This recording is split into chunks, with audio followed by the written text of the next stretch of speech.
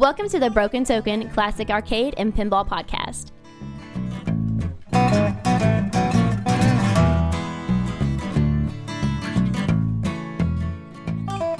Whitney, believe it or not, it looks like we've made it another year. 2015 is almost in the wraps, man. Yes, it has. We just about got this baby in the can. Well, not only have we made it like as individuals, but the show made it another year. Brent, this is it's like a milestone. Brent, this is a pretty healthy number. I mean, by my counting, okay, and I even took my socks off to use my toes. We're at episode number 36. He did that outside. Yes, I did. Yeah, I did. As I was driving over. That's how we do it in Kentucky. That's how we do it. No texting, but you can episode count on your toes while you drive. So no worries at all. So we're going to do something a little different for the December show. Oh, yeah, in honor of Christmas, man. Absolutely. Yes. Our intention is to maybe go in with a little shorter show for December. Yeah, this one will only be 7.5 hours long.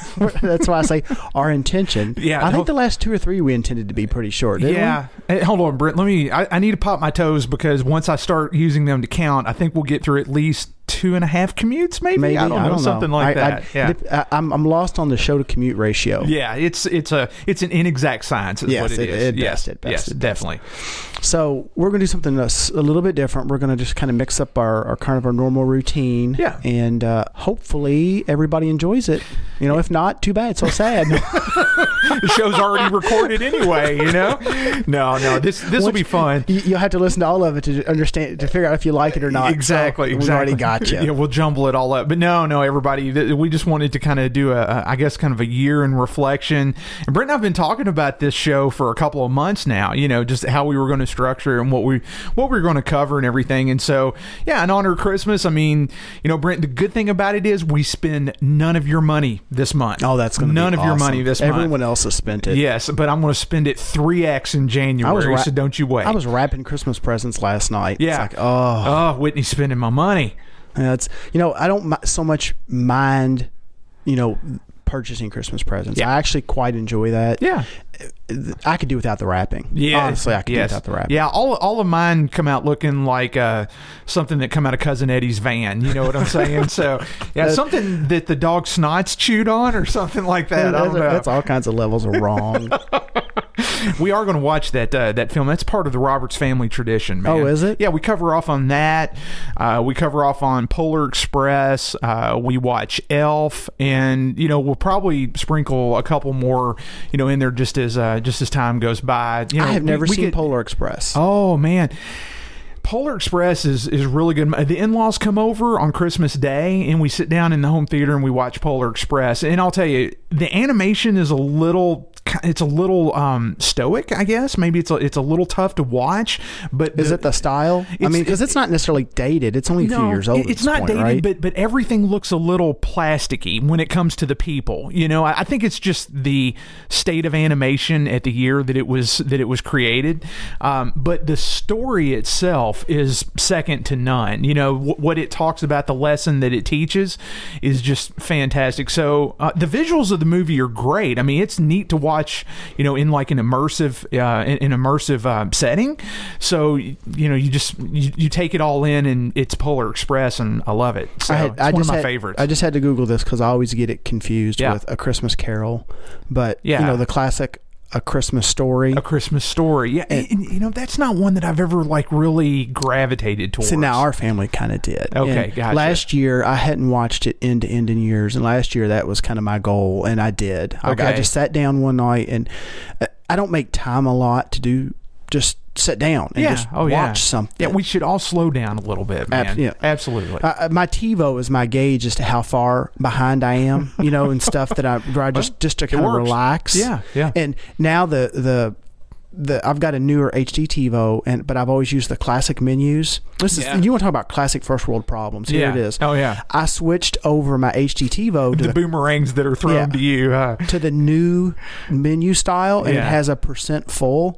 So now I've got this reminder of how far I'm behind on relaxation in the form of a % full meter on my TiVo. Stress everywhere, Brent. It's stress everywhere. It's mocking me. You know, honestly, I've thought about just breaking it or killing it with fire. It laughs at you while it records. That's pretty funny. Oh, but yeah, man, Polar Express and Elf. And, welcome to the movie podcast. The Broken Token movie review. But the Broken Ticket movie review. Another name for another show, man. But yeah, so before we get into like the year-end wrap-up, Brent, why don't we just cover off on a few updates, and then we'll roll into what we really wanted to cover for this. Yeah, month. absolutely. Yeah, I mean, we can't not do our updates. Oh yeah, got to do the updates. And I'll tell you what, man, I'm looking at the show notes, and your updates are far better than mine. But somebody's got to drag the bucket along, and that'll be me on this show. Okay. Well, my updates surround. Let me just even back that up. Yeah. I had quite a few arcade updates even coming into the holiday, because the holidays, Thanksgiving and Christmas time and all that, that's basically when my game room really has classically been used. Yeah, when it's at full tilt, huh? Exactly. Yeah. So I kind of had to get ready. Yeah. And it started out as usual with a lot of cleaning, and oddly enough, a lot of that was in my garage. Outside the game room. Yeah, Whitney's. Yeah. I can see Whitney's eyes rolling back. She's like, what does that have to do with anything? Yeah. Invariably. I had to look to the ceiling to think that through, so yes. Well, invariably, when the local game community, the folks that, game here locally, when they come by, invariably there's kind of a tour. Hey, what projects are you working on? What do you got going on? And, I wanted what's your setup like? Yeah. Stuff like that. I wanted somebody to be able to walk through the garage and not have, fear of losing a limb or something. So I spent a lot of time out there, and it's the classic story. It's like, oh, okay, I'm going to start here, and here goes there, and then here, and then you do that, and then it takes more time than you anticipated. Exactly. But I did actually get a lot of things kind of knocked out, and finally got to the point where I could see my workbenches again. Yeah. And so, I mean, it was welcome, because now I can do other things out in the garage. I just had stuff piled up everywhere, but of course, obviously cleaning in the game room. Things that, fingerprints everywhere. Stuff is, I've gone and played games. I've had family over onesies and twosies played games, just making sure everything works, getting everything booted up. Yeah. So everything looks good. I mean, I'll give it that. I brought the cartoon theater down. Yeah. And I'll talk a little bit about that in a minute. But I kind of had a space out here in the middle of the floor. The big guns was there. Yeah. And big guns. Guns. Hey, now you want to know the interesting thing about big guns? Either that machine is making the rounds, okay, or there's just been a rash of them for sale after being outed on the podcast. Because I've seen one for sale in Lexington, Kentucky. I've seen another one for sale here in Louisville. Oh, did you? Yeah. Now, I texted you the one in Lexington. Yeah, I saw that one. And when I saw the one in Louisville, I just thought it was a joke and just started laughing. And I'm like, well, there's no sense in adding to it, piling on. But yeah, dude, I've seen 2 for sale within the past 2 weeks. And I know that they're not the same machine. And I know of a third that has come into town. This one was brought into town by another local collector. I see. So, really? I mean, you think it'll be up on the block soon? We're rife with big guns. It's like there's as many big guns around here as there's Pac-Mans. I guess there is. They're everywhere. Yeah, they're everywhere. So I had a big hole, and I decided to bring some games down and fill it up. But okay. So family comes over on Thanksgiving. I've hosted the family for several years, since basically the house was kind of in a condition to do that. Yeah. So you got to go through. That's kind of like my pre-run for the next party. Yeah. I have an annual party generally right around that first Saturday in December.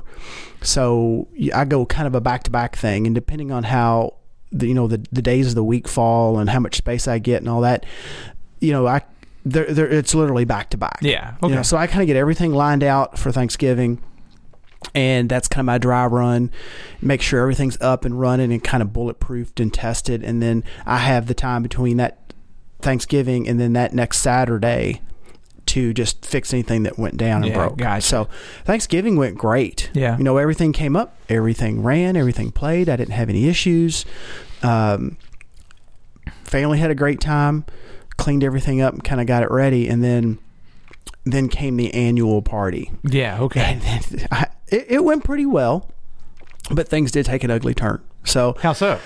Well, the burger time went down. Oh, I thought somebody choked on a turkey leg or something like that. No. Okay. So the burger time goes down. Yeah. And it goes down that's got to hurt. Instantly. I turned the game room on, and I walked across the floor, and someone said, this one didn't come on. Yeah. I went, oh, man. Freaking burger time. So this is I can't help but to laugh at myself. So did you figure out what was going on? After the party was over. Oh, okay. And like I said, I can't help but to laugh at myself. I open up the back door. I got everybody in swing. People are streaming in because it's the start of the party. Everyone's wanting to say hi, and I got my head in the back of a game, and so I pop the back door off the game. The monitor's coming up. Okay, it's not that silly Zenith. Yeah. And I look down and I start looking around, pull the cover off the fuses, and one of the fuses is blown. Oh, great. Turn the game off, go get a fuse, jam it in there. Turn the game on, and within a few seconds, it's a slow blow, and it starts to just get red hot, and boom, it's gone. And pow. Man. Yeah. So I go get another fuse, and I thought, well, while I'm in here, I'm going to at least try a couple little silly things. So I pulled both of the connectors off the boards. It's a double layer board, two connectors. Yeah. Jammed the fuse in it, turned it on, it was fine. Okay, turned it off. Plugged up one of the boards, turned it on. Let it sit there for a few seconds, no problem. Plugged in the second board, turned it back on, and it did the same thing. And I thought, I said, I'm done with it. I can't. People are here, so I put the back door on, pushed it off the corner, and we just went on with the party. Yeah.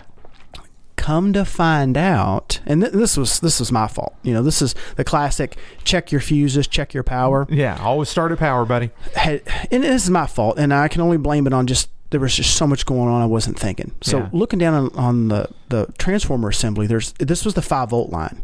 There's actually two fuses, and this makes sense. There's two fuses on the 5-volt line. It's down the transformer assembly, so it's AC power, and they fused both sides of the AC. The AC line, which eventually feeds the power supply, which is converted to 5-volt DC.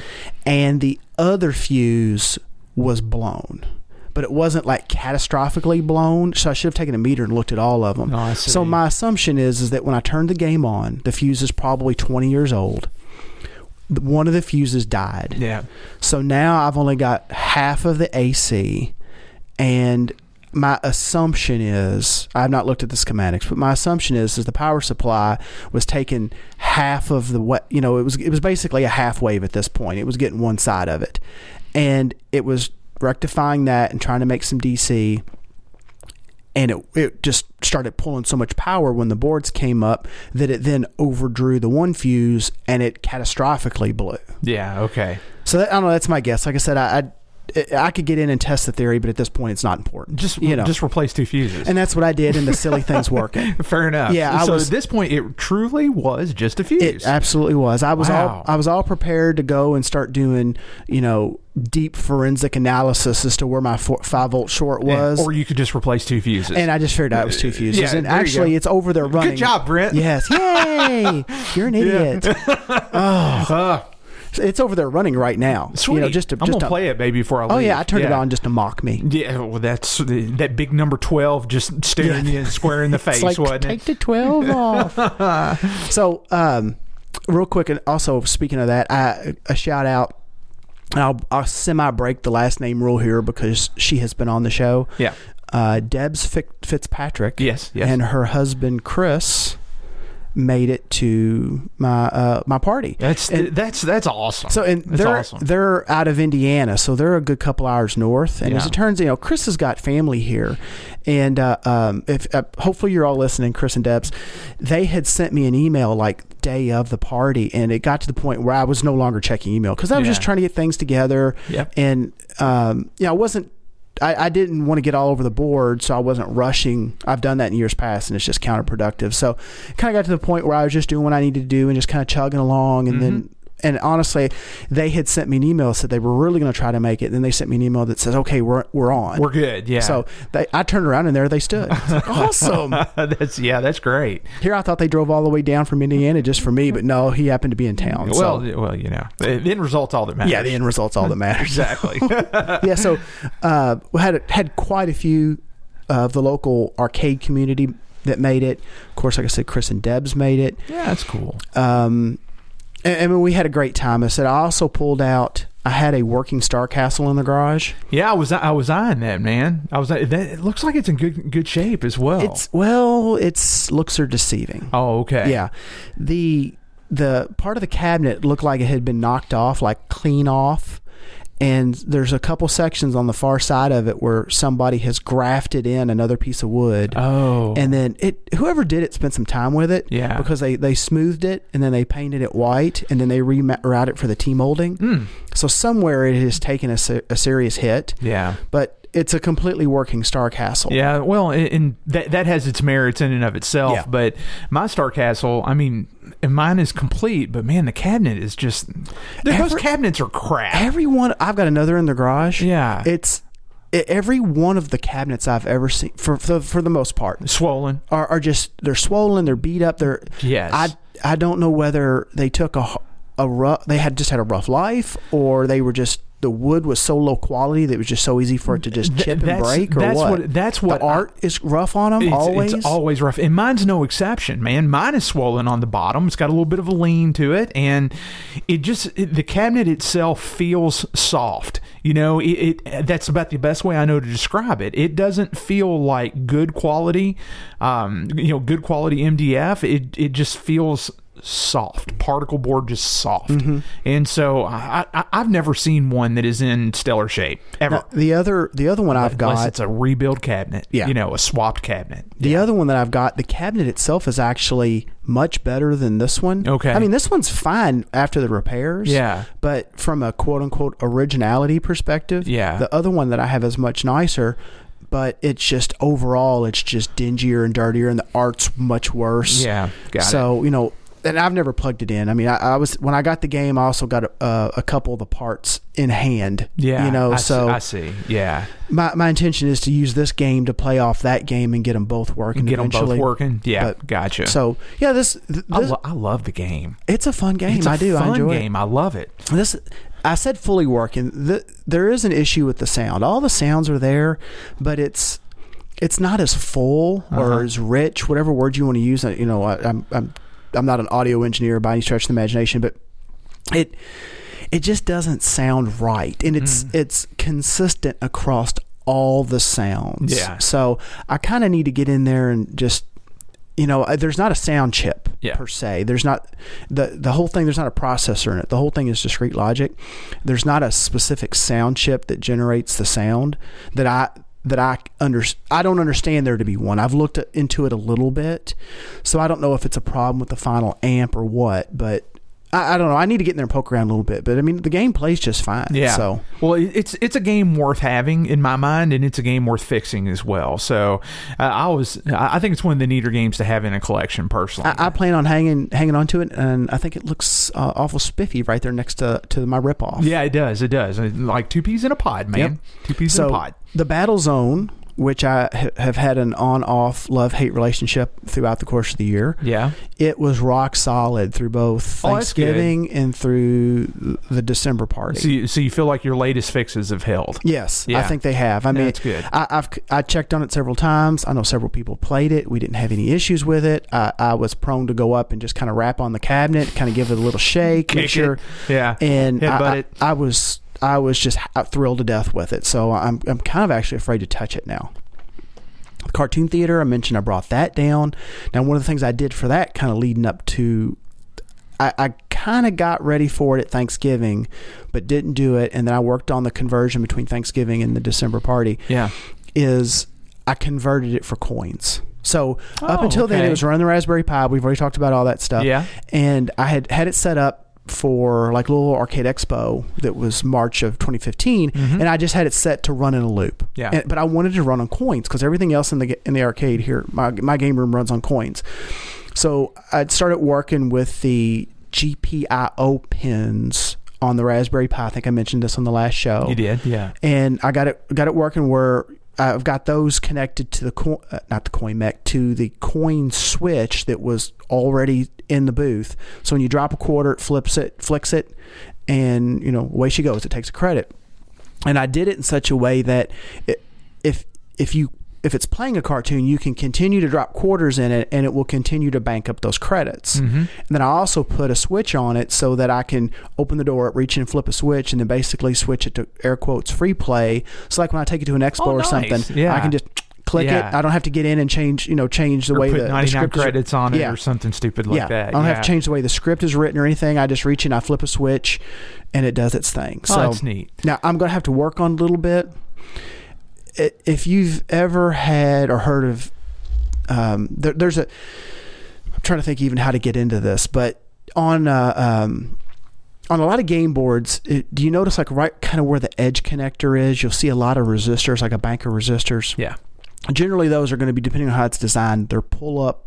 It's a pull-up resistor. Well, in an arcade game, it's typically going to be a pull-up because when you hit your button or your joystick direction, you're grounding that pin. You're pulling it down. So what the pull-up resistors do is they'll put a steady like 5 volts on the line, but the resistance of the resistor keeps you from pulling high current when you short it to ground. So you get that pull-up, the line doesn't float. It's just not all over. And then when you ground it, you get a solid ground and it's registered. A solid drop, yeah. Right. Yeah. Well, I was looking through the documentation on the Raspberry Pi, and then you can code to it to put like a software version of that pull-up resistor in it. Oh, wow. Turns out that's not necessarily the case. And I'm kind of reading conflicting things as to, well, it's only on this pin and that pin, and it's because of this, and it doesn't work here and there. Or, yeah, they have it, but it's real weak. So at the end of the day, the recommendation is to actually put a physical resistor, pull-up resistor on it. Because what happens is if you don't, and that's what's happening to this, the line actually floats. And it's like a big antenna, and it's susceptible to anything going on in the room. Oh, wow. Okay. And so the thing played, for example, at the yearly party, the December party, it played all night. Yeah. I was like, oh, cool. And I didn't pay it much attention, but I had already noticed it kind of freaking out a little bit. Just when I had the game room running, I'd walk by or I'd do something, and it would auto credit itself. There's carpet down here, and it's it's dry outside, so there's a lot of static. And so at the end of the night, I go to open up the coin, the coin door to see what was in it. It had 2 quarters in it. How about it? So basically, it had auto-credited itself all night long. Yeah, all night long. I noticed it during when the night started to wind down. There's just a few people here. It was back up to the insert credit screen that I put in it. I was like, oh, okay, cool. So I figured people were just putting quarters in it. No, it just ran out of credits. Nobody was walking by it. So I'm very happy with what I did, but not quite happy with the results. I need to get in, make a few hardware tweaks. That is pretty cool, though. I mean, I've not messed much with the Raspberry Pi at all. Have you seen the new one? Have you heard of those? Is you talking about the Raspberry Pi 2s? No, the Pi Zero. Oh, no. $5. No. Wow, $5? $5. Now, it's mainly, it's kind of designed to be like a, I don't know, have you ever heard of an Arduino? Mm-hmm. Oh, yeah. Yeah, now I have worked with those. Oh, have you? Yes, I haven't worked with those. Yeah, I have worked with those. So, for folks that don't know what those are, the idea of, and I'm thinking of using an Arduino to do a couple things. I know there's a local collector here that's trying to do some stuff in a pinball, and I think I can do it pretty easy with an Arduino. And I mentioned I don't know if I mentioned on the show, I know there's pictures on our Facebook page of the little chicken machine I've got that you put a quarter in it, and the one I've got it has no real electronics in it. It's got a little voice box like from a doll. Yeah. And that squawks. It's supposed to squawk. I guess I hadn't put batteries in it to make the chicken sound. It's not like it has actual electronics or ROM with a sound in it. Yeah. I was thinking of redoing that with like an Arduino, but basically what an Arduino is it's like a little development board, and it's got a little microcontroller on it that you can program. You can write code to it. Right. It's really neat. And you can say, okay, well, if I see this on this pin, go do this out here, or read this sensor, or trip this thing and do that. And basically, it's a little controller. There's smaller versions of it so that when you get the one... I think what's the dev boards cost? Maybe $50. I think I paid $35 for mine, but it was a kit and I soldered it all together myself. But what's nice about the Arduinos though is you can do the shields. Because if you want an Ethernet port on it, or if you want a USB port on it, or if you want snap it right on top of it. You can put the shield right on top of the board, and it not only extends the programming interface, but it extends the functionality of it as well. So they're very, very handy and capable, I guess. So you shields aside. Shields aside. If you can get the dev board, which has got all the features and functions, and it's easier to program and easier to work with, just code in, code out test. And then you can get smaller versions of the Arduino with limited feature sets. And the idea is those are cheaper. And then if you're going to do something with it and you want to make like 50, well, you go buy 50 of the little ones. Yeah. And then you use the expensive one to develop with. Yeah. And then use the small ones for your projects. For the production. Yeah. And that's how I look at this $5 Pi. Yeah, I see. It's got the GPIO pins, the input output pins, but it comes unpopulated. $5. You know, it's got a USB port, but it's not a full size USB port. It's one of the minis or the micros like on most cell phones these days. That'd be Micros. Yeah. Okay. So when you go to work with it, like program it, you have to have a USB hub and the cable that'll go from the micro to the standard rectangular one. What is that? A Type A or something? Type A. Type A. Yes. But the idea is that you plug your little hub into it, and then the hub's got your mouse and your keyboard, and you can zip your program to it, and then unplug it all and run it headless and do something with it. Yeah, see, that's sweet. That's sweet. And for $5, man, how can you beat that? $5. Yeah, it's crazy. So, but anyway, so you hadn't got to work with one. Not the Raspberry Pis. No, I have not. I like them. I mean, I've what I've done with it, it's, you know, I've been happy with it. Yeah. So, yeah. But anyway, so yeah, I need to do a little bit of work on the theater. Now the Adams Family, I know we talked about, I did the LEDs on it. Everybody liked it. It worked out beautifully. That's cool. Had a lot of compliments on it. And I mentioned that the LEDs that I bought weren't necessarily intended to do this. And I was a little kind of, you know, the ones I got were for for underwater or wet location use, and they were sealed. And I mentioned that when I was actually soldering them together to make my links, to make my turns as I followed the ball in the cabinet, it was a pain in the butt. I think that actually served me well or better because, you know, and this is hard to say because the vendors, they vary so much, the quality varies so much. So I don't know if even multiple orders within the same vendor is going to vary some. Yeah. You know, where I was going with this is I didn't think they were bright, they were effective, they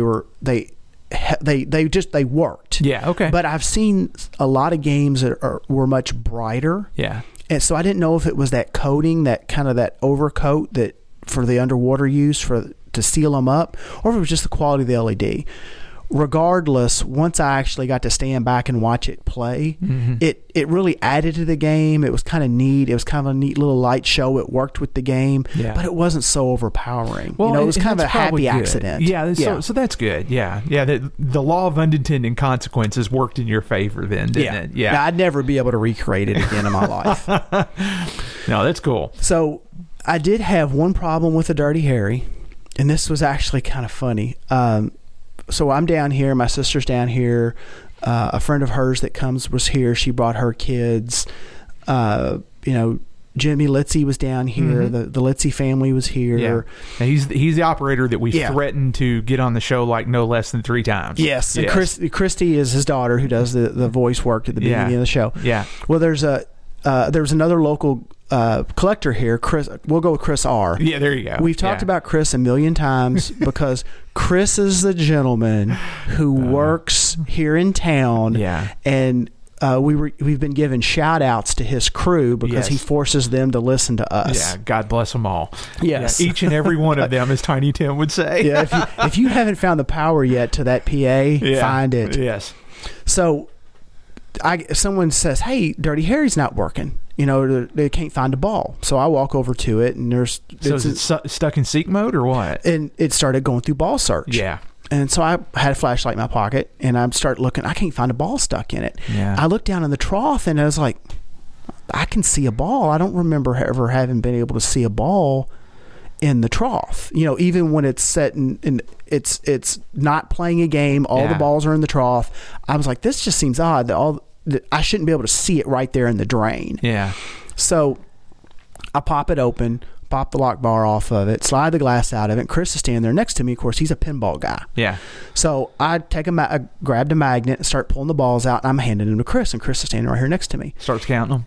And I get a couple balls out, and I can't get another ball. And I take that light, and I look down, and there's a flash lamp in the ball trough. What? There's a flash lamp laying in the ball trough. Oh, that's crazy. So I looked at Chris, and of course Chris knows what this means. I said, there's a 906 in the ball trough. Yeah. And it registered with him. It made sense to me. Didn't make sense to anybody else in the room. So that became the running joke of the evening. And my sister was the worst. She'd pull 3 numbers out of the air, and she'd look at somebody, says, is there 304 in your ball trough? And at one point she was asking my brother-in-law how his ball trough was going, and I was like, this is taking a turn. I don't know. My brother-in-law. Well, it's all within family, I guess. God. And it is Kentucky, so, So they, of course, that makes sense to game people. Yeah. But they just thought there's a 906 in my ball trough was the funniest thing they'd heard all night. It's almost like a CB lingo. You can almost hear it on Smoking the Bandit or something like that. Jerry Reed talking to Flash or whatever. So, yeah. Well, here's where I really screwed up. So I should have flipped the game off. I pulled the play field out, and in the time that I discovered that it was sitting down in there, and I pulled the play field out, it went into ball seek again, and when it did it fired the... It's loud too, isn't it, dude? Well, it fired the coil that sets the ball up into the shooter lane, and it shattered the lamp. Oh. So then I had little shards of glass right here. Oh, yeah. And... I mean, it was no big deal. I was like, well, I should have just turned the game off. But regardless, so I knocked out the extra bits, and we threw it away, and Chris gave me each of the balls back, and I set it back up, and away it went. And they actually got to finish the game. Well, because I didn't turn it off.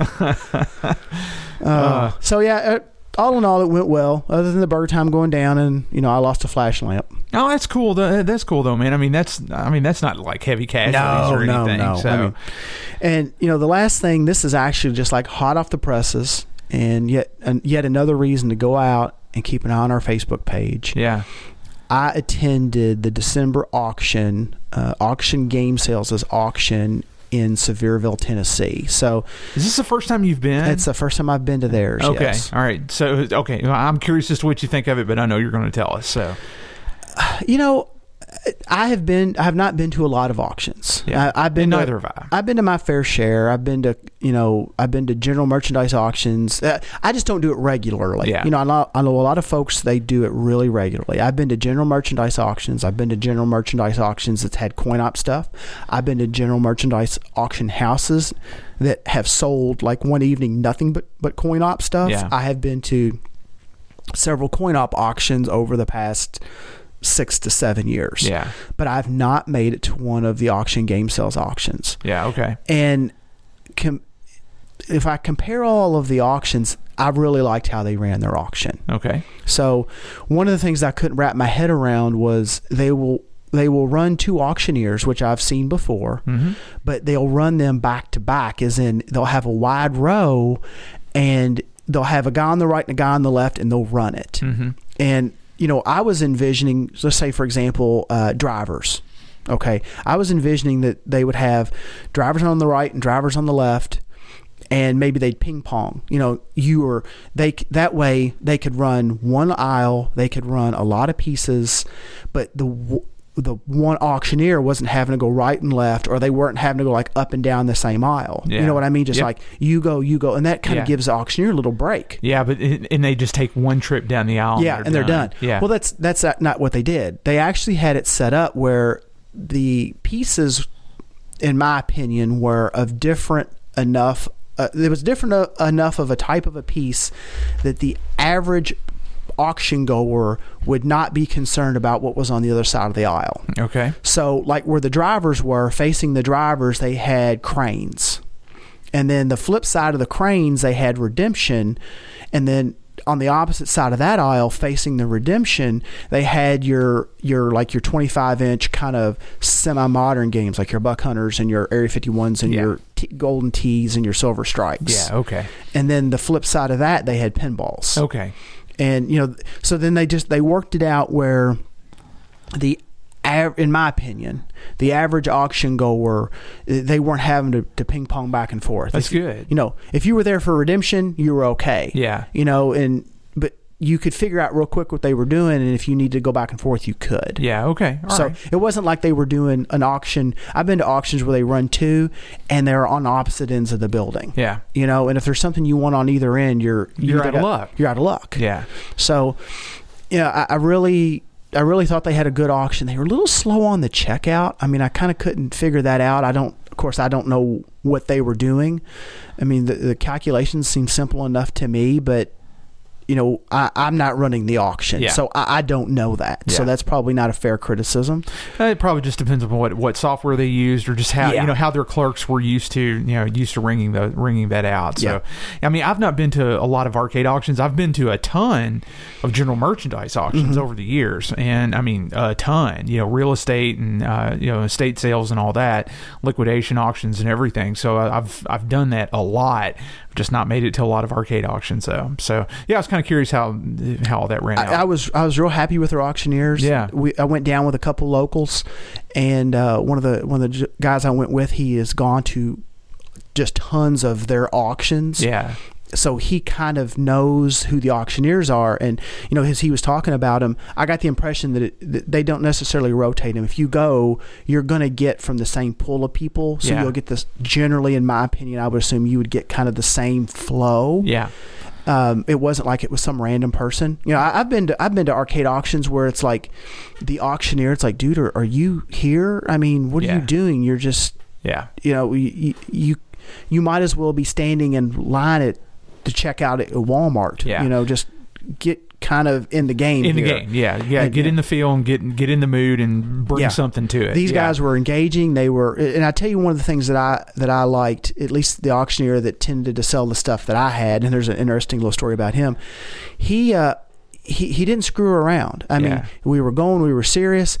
At one point, he did make a mistake, and I can't remember what the mistake was, and he stopped and he said, that was my fault. Yeah. I maybe he didn't catch somebody's bid or something to that effect. I can't remember what it was. Yeah. And I've seen guys make mistakes flat out and just roll on with it, and whatever my word is, and they were cool enough to say, no, I made a mistake. That was my fault. I think it was a game that was supposed to be working or not working or something like that. I can't remember what the deal was. But cool. So the guy I'm talking about, have you seen that show? And I don't think they do new episodes of it.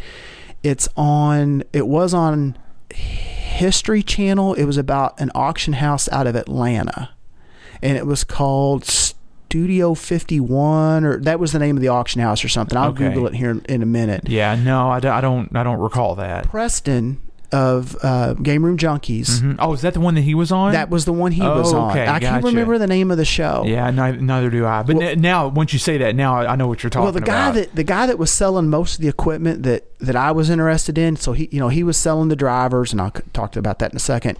He was selling the golden tees. I'll mention that. He sold the pins. I kept looking at him. I'm like, he is so familiar, and I can't figure it out. He's one of the guys that is an auctioneer on that show. Oh, okay. Yeah, gotcha. So apparently he's out of Atlanta. Okay. So I thought it went great. I was very happy with the way things had gone. I thought it was a great experience, and if anybody has the opportunity to go, I'd definitely go again. I think their next one's in February. Oh, cool. Yeah, it's auctiongamesales.com. I noticed that the December auction wasn't listed on it, so I don't know how often that site is updated, but I believe that there's another auction coming in February. Okay, gotcha. Well, I'd love to make it down there at some point. I mean, it looks like it would be a fun time. I mean, so what was the quality? What was the quality of the games? I mean, it was all over the board. Was it really? Yeah. Okay. There was a selection of what I would call classics. All right. A couple packs. There was a Battle Zone. There was a Bad Dudes. That's not necessarily a classic, but your standard 19-inch upright cabinets. Yeah. That were older than a Golden Tee and maybe just into the JAMA era. There was 2 Centipedes. There was there was probably 30 or so that were kind of in that range. Okay. And what they did is they started off and they kind of had, I don't know, maybe you'd call it like a yard sale type of a deal, where they had arcade and non-arcade stuff. So they had a huge selection of tools. I mean, like brand new, like Makita stuff. And, really? Yeah. Okay. Like brand new in the box, miter saws and drills and all kind. Wow. And they rolled through that stuff. Toolboxes and it wasn't it was quality stuff, and it was still new box stuff. I was expecting to see maybe like Reman stickers on them, or so. I don't know what the story is on that. Apparently, that's kind of common. Okay. So they had they ran through that stuff at the beginning, and then they had a couple tables that was all parts. So there was board sets, and there was manuals. There was 2 big boxes of manuals that went for a really good price. There was a box of Nintendo boards, for example. There was all kinds of stuff. So they kind of intermingled those, and they rolled through all that kind of loose stuff, for lack of a better term. They rolled through a couple kind of nicer, more classic like jukeboxes. They did have a music section where they had like their CD boxes and just your internet connected boxes. Okay. So they kind of highlighted that stuff. Then they started around the quote unquote classics row, and then that's when they started running the doubles. Okay. All right. Then, I mean, it. Like I said, I thought it went very well. I mean, they had it down. So what did you bring home, if anything? So I've already mentioned that I got rid of my Vapor TRX. Yeah. And when I did that, yes, when I did that, I was able to slide in the 19-inch games that were there, and I actually got in 2 more cabinets. So I took one out. Yeah. And I made some space because of just the width that I had on the wall. And I got 2 games, air quotes, in the place of 1. And I thought, man, this is the way I need to run. Mm-hmm. Well, as it turns out, when I was down there, the game that I really kind of wanted when I bought the Vapor TRX is a game called Hyperdrive. Okay. And it's in the same cabinet as the Vapor TRX. Okay. Yeah. Big 25-inch monster. This is how this turns out. Yeah. Yeah. It's got a seat like a driver. Yeah. It's kind of a flying type game. It's got it. I don't think they're related, and honestly, I just have to. I'd really kind of need to go back and even look at the lineage, because the Vapor is branded Atari, and I never had to really get into it to even see what the board set was, and because there's some of these common platforms on these driver games. Yeah. Let's be honest, at that point, Atari is just a name. You know, that's very true. It's kind of like when you got toward the end of Williams Pinball. Yeah, and it's a marquee, and that's right. it. Is this going to be a Bally release? Is this going to be a Williams release? Yeah. You know, what name are we going to slap on it? But it's come from the same company. So, but the cabinet is dead the same. All right, and this one is actually Midway, whereas the Vapor was an Atari. I'm making air quotes. Yeah. But it's a yoke type flying game. You're not actually racing per se against other people, and you don't have guns. It's just this wild. I played the game once. I've only ever seen one of them. Okay. I played it one other time before, and it's the only other time I've seen the game. You're flying this wild kind of 3-dimensional racetrack, and it's like in space. And you're a ship very reminiscent of the ships like in Vapor TRX.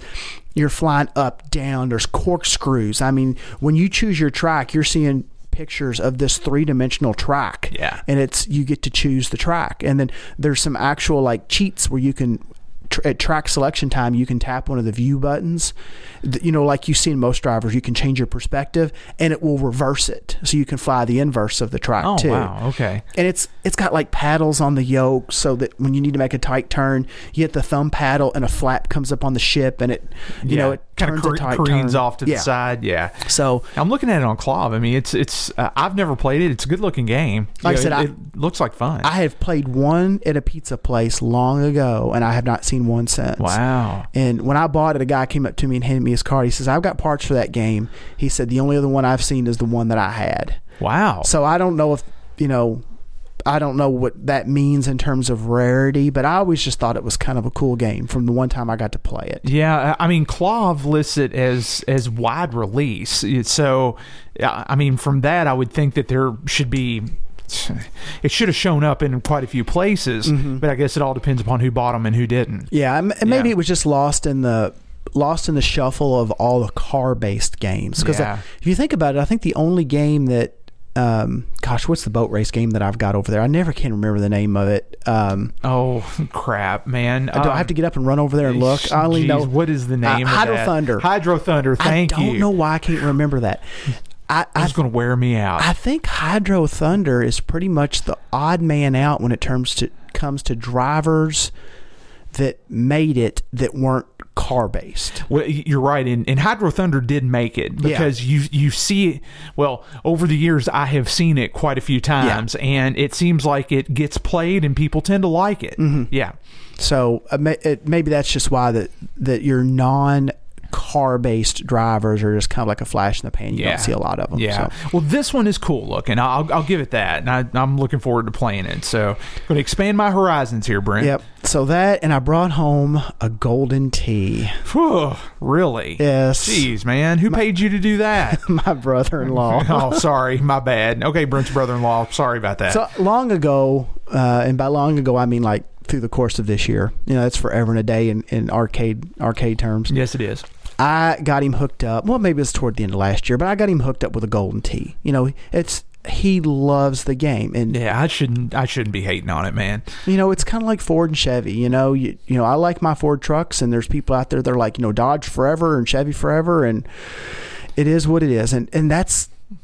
Here's the thing. He has a memory of that game, and I can appreciate that. And he would get out with his buddies after a long day of work, and that's kind of his sweet spot in time where he could get out to a bar or restaurant, and there was a time in his life when, he's from Kentucky, but he would work. I know he worked in Chicago, and he took various jobs at various places. He was without family. Yeah. So his family, I guess the best way to put it is the people that he was working with, the people that he knew in that area. Yeah. And he would go out, and that's one of the things they did is they just played Golden Tee. So that's kind of like his battle zone to me. I get it. The thing is for me, or your zookeeper, exactly, or my zookeeper. That's it. The thing is with Golden Tee, because it's a series, and I haven't kept up with it. Golden Tee 2005. Oh, it's confusing as could be. To me, Golden Tee is very confusing, not from a concept, but from a series standpoint. What do you have? It's really confusing. It's like, what do you have? Well, I've got a Golden Tee, and it's like, no. Okay, you may have a Golden Tee, but what do you have? It could be one of 12. It gets worse because there's Golden Tee itself, and then there's at some point in time it became Golden Tee 4. Yeah. FORE. Yeah. And then of course. We can spell, I promise. Yeah. Then there's the year versions, and then you started to have stuff like as you got into like the hard drive versions, you started to have things like you could put the extra kit on it, so the op could buy the extra pack and add courses, or you could buy the complete, and then that would add a bunch of courses. So here I am. I'm walking down the aisle. It's like a bucket of spilt Legos, man. It's all over the place. I'm walking down the aisle, and I'm like, what do I have? Yeah. And there was a bunch of Golden Tee 2005s, and there was a Golden Tee, but it was like Golden Tee 4 2005. And I'm trying to figure out what is the best. Heavy Maximum Edition? Yeah. Oh, dude, you want to talk about a heavy cabinet? Oh, I have not. Worse than an Asteroid? This is... The Golden Tee that I bought is actually it's a dedicated. It was an actual cabinet from IT. Okay, it wasn't a conversion. So it started life as a Golden Tee. It's the one with the white sides that kind of have like a Pac-Man, like expanded, kind of half moon thing going on. Exactly. Yeah, exactly. It is by far the heaviest. Is it heavier than 2 asteroids? I'd say it'd be darn close. Woo-hoo. Till then, the heaviest cabinet I'd ever moved was a race driven. Okay. It's really tall, really ungangly, and it's got a monitor. I think it's a 25-inch monitor, basically mounted about 5.5 foot up, and it fires down into a reflector, into a mirror. Wow. Yeah. This thing is heavier than that. It was a horse. Yeah. And inside of it, that's funny. Inside of it's nothing, and we all know what's in these games. Yeah. But that cabinet and cockroaches will survive a nuclear blast. I certainly, if it doesn't swell due to water first. Oh, yeah. So here I am, exactly what you said. I'm walking down the aisle looking at what I've got in terms of Golden Tees, because I'd mentioned that I was going, and he wanted a newer one. The one he had was like a 2000. Okay. So it's ROM based. It's got 3 courses on it. Yeah. I've got some ROMs I picked up. And I can only go older, on that board. So I've got like 99 and 98 or whatever. So I've got like 9 courses, but I got to change out 500 EPROMs to get him those courses. And it's still an older technology game. Yeah, definitely. So is this one hard drive based? Yeah, it's hard drive based. Okay, well that's a step in the right direction. And it's the Golden Tee 4 Complete has like 27 courses. I bet it's fun to play. It was the sweet spot, and it went for I think it was probably like $100 more than all the other Golden Tee 2005s. Yeah, but all the others were just 2005 4s or FOREs. So they were like 5 courses. The only reason I know kind of half of this is because I had to Google it walking on my phone. Yeah, exactly. Trying to find some place that listed all the courses. You crash coursing it right there at the auction. Yeah. And then it's like, which way is it going to run? Is it going to run up this way? So it's my last one to get, or it's my first one to get. Does it work? So I plugged it in. If you go to an auction, folks, take an extension cord. Got a heavy toolbox, man. Yeah, take you don't be getting into games trying to fix stuff or look and see what's working. Oh no, that costs you money. Yeah. Plug it. I've not been to an auction where they really are concerned about you just plugging things in. Yeah. As the auctions that I've been to run, they will plug them in sections and as they flow. There'll be somebody plugging in the thing that just sold and plugging in the 1, 3, or 4 down. Yeah. But I've never been to an auction where they frown upon you plugging something in ahead of time, taking your own extension cord and plugging it in just to check it out. Yeah. And I would suggest that you do that. And that's what I did. I plugged this thing in to make sure that it would come up, because if I was going to hold out for that one, I had clearance to buy it, and I wanted to make sure it worked long before they got there. So yeah, I came home with another behemoth driver, and I came home with a Golden Tee. Congratulations, dude. Thank you. Yeah, and I mean that very sincerely. in the nicest way possible. So I don't know how. I really like the Hydro Thunder. Yeah, and I think I like, from when I got to play it, the hyperdrive. Yeah, it looks like it's going to be fun. And I'm just I don't know. I'm going to have to do something magical down here to figure out how to not lose the space that I gained back. Something magical. I don't know. Oh well, it'll sort itself out, man. So again. More first world problems, dude. Yeah. So there was my updates, man. I know it was quite a bit, but like I said, I had a lot packed into this. From the last recording up until now, and here we're recording this right in the middle of the month. Smack in the middle. Yeah. What is today's date? The 14th. Today is the 14th. So that's when we recorded November later in the month. So that's everything within essentially 2.5 weeks. Yeah. Because this is a tight turnaround on this show. Absolutely. So, well, Brent, I wish I could say that mine were as Golden Tee fruitful as yours were, but it's not, man. The only thing, seriously, Brent, about the only thing that I have been working on this month is my AC/DC, and so I haven't really logged any time against any of the arcade games. I'd pulled the AC/DC out as we had talked about. Last month I started LEDing it out, and pretty much got that wrapped up. And so, Brent, before I put it back, I wanted to do some of the mods to it that I've had kind of sitting on the shelf for a little bit. So we got into the whole subwoofer talk. Can never leave well enough alone. Can never leave well enough alone. It's not broken until it's really fixed. So, that's my logic, and I'm sticking to it. Did you find a 906 in your ball drop? No, I didn't. That's coming up, I'm sure. But 906 in the ball drop. But I pulled out my, like I say, and I know that we went through the whole subwoofer talk, last month, and we'll kind of touch on that here in just a little bit for some corrections and stuff, because Brent, we had some knowledge and experience laid on us, so from a correction standpoint, which is really good. So we'll talk about that here in just a minute. But I have a flipper fidelity kit that I wanted to install inside my AC/DC, and it took a little while for the mounting hardware that I needed to arrive. And Brenna, I know I covered this last month. I was short just a little bit of the hardware, and so I ordered enough to cover me and a little bit extra. Some of that, I got it on eBay. It just took a little while to come in, but now that I've got it all, I was able to get the speakers installed, and it looks fantastic. It does, and I am going to aim to have a Facebook album up by the time that we publish this episode, so that people can go out and take a look at kind of how this machine has progressed. But I'm actually going to call this an AC/DC Promium, and I think that's a good term for it. I've seen it used on Pinside quite a bit because I've gone through and I kind of detailed this a little bit last month, with the red armor and the T-molding and the LEDing and everything like that. So over time it becomes more than a Pro, but never be a premium. But I think it's a good way to call it off. But anyway, got the back box speakers installed just fine. They look good. They sound good. So I'm going to move on and install the woofer next.